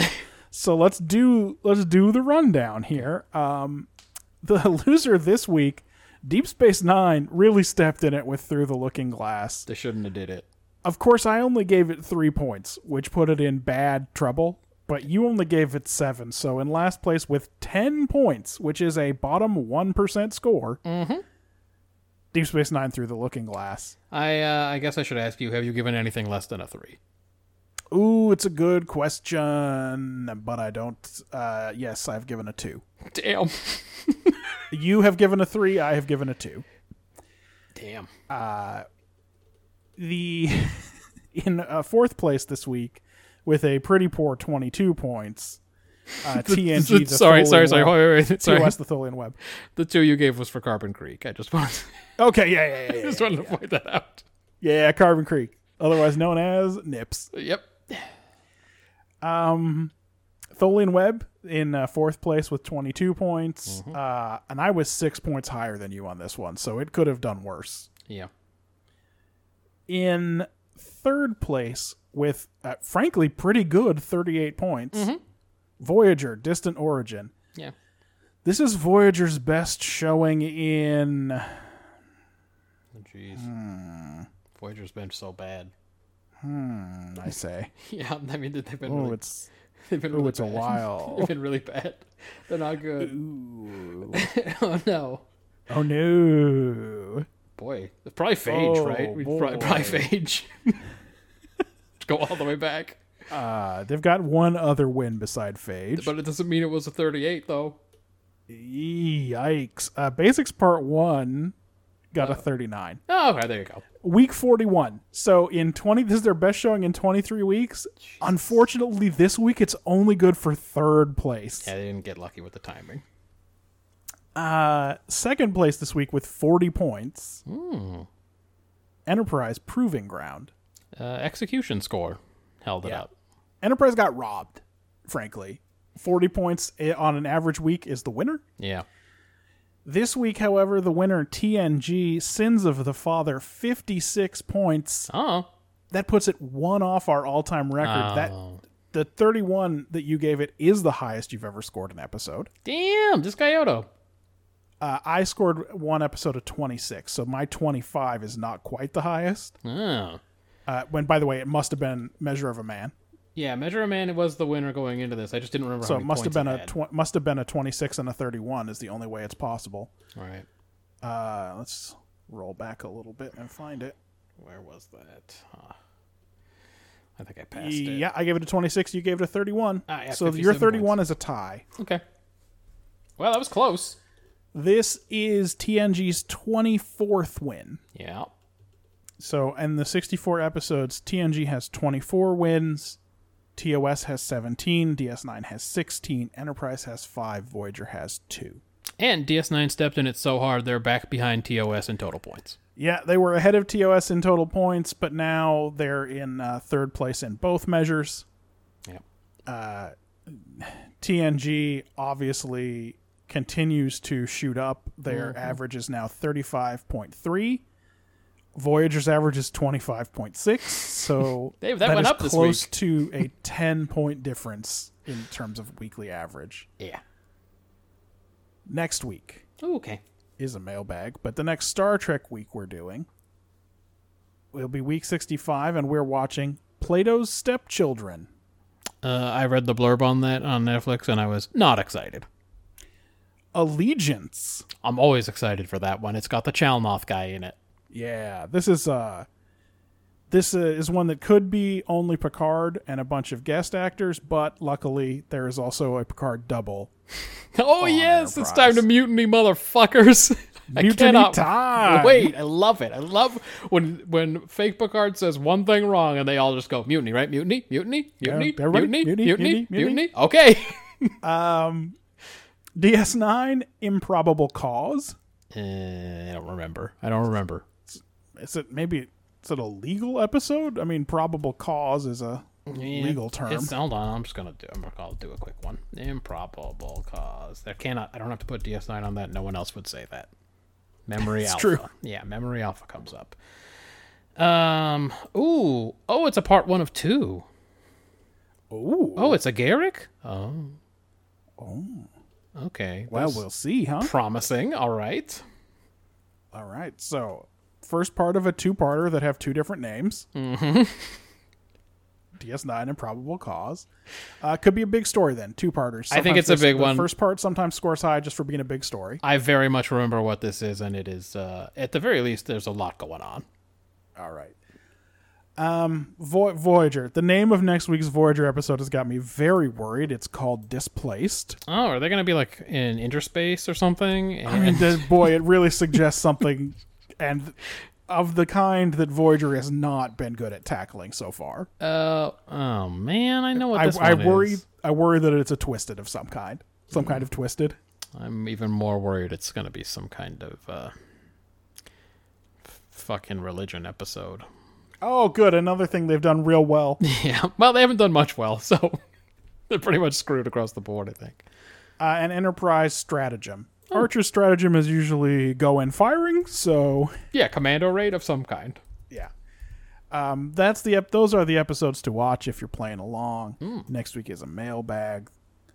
Matt will tell you that you can tweet at us at BrotherDate. Send us an email, brothers@brotherdate.com.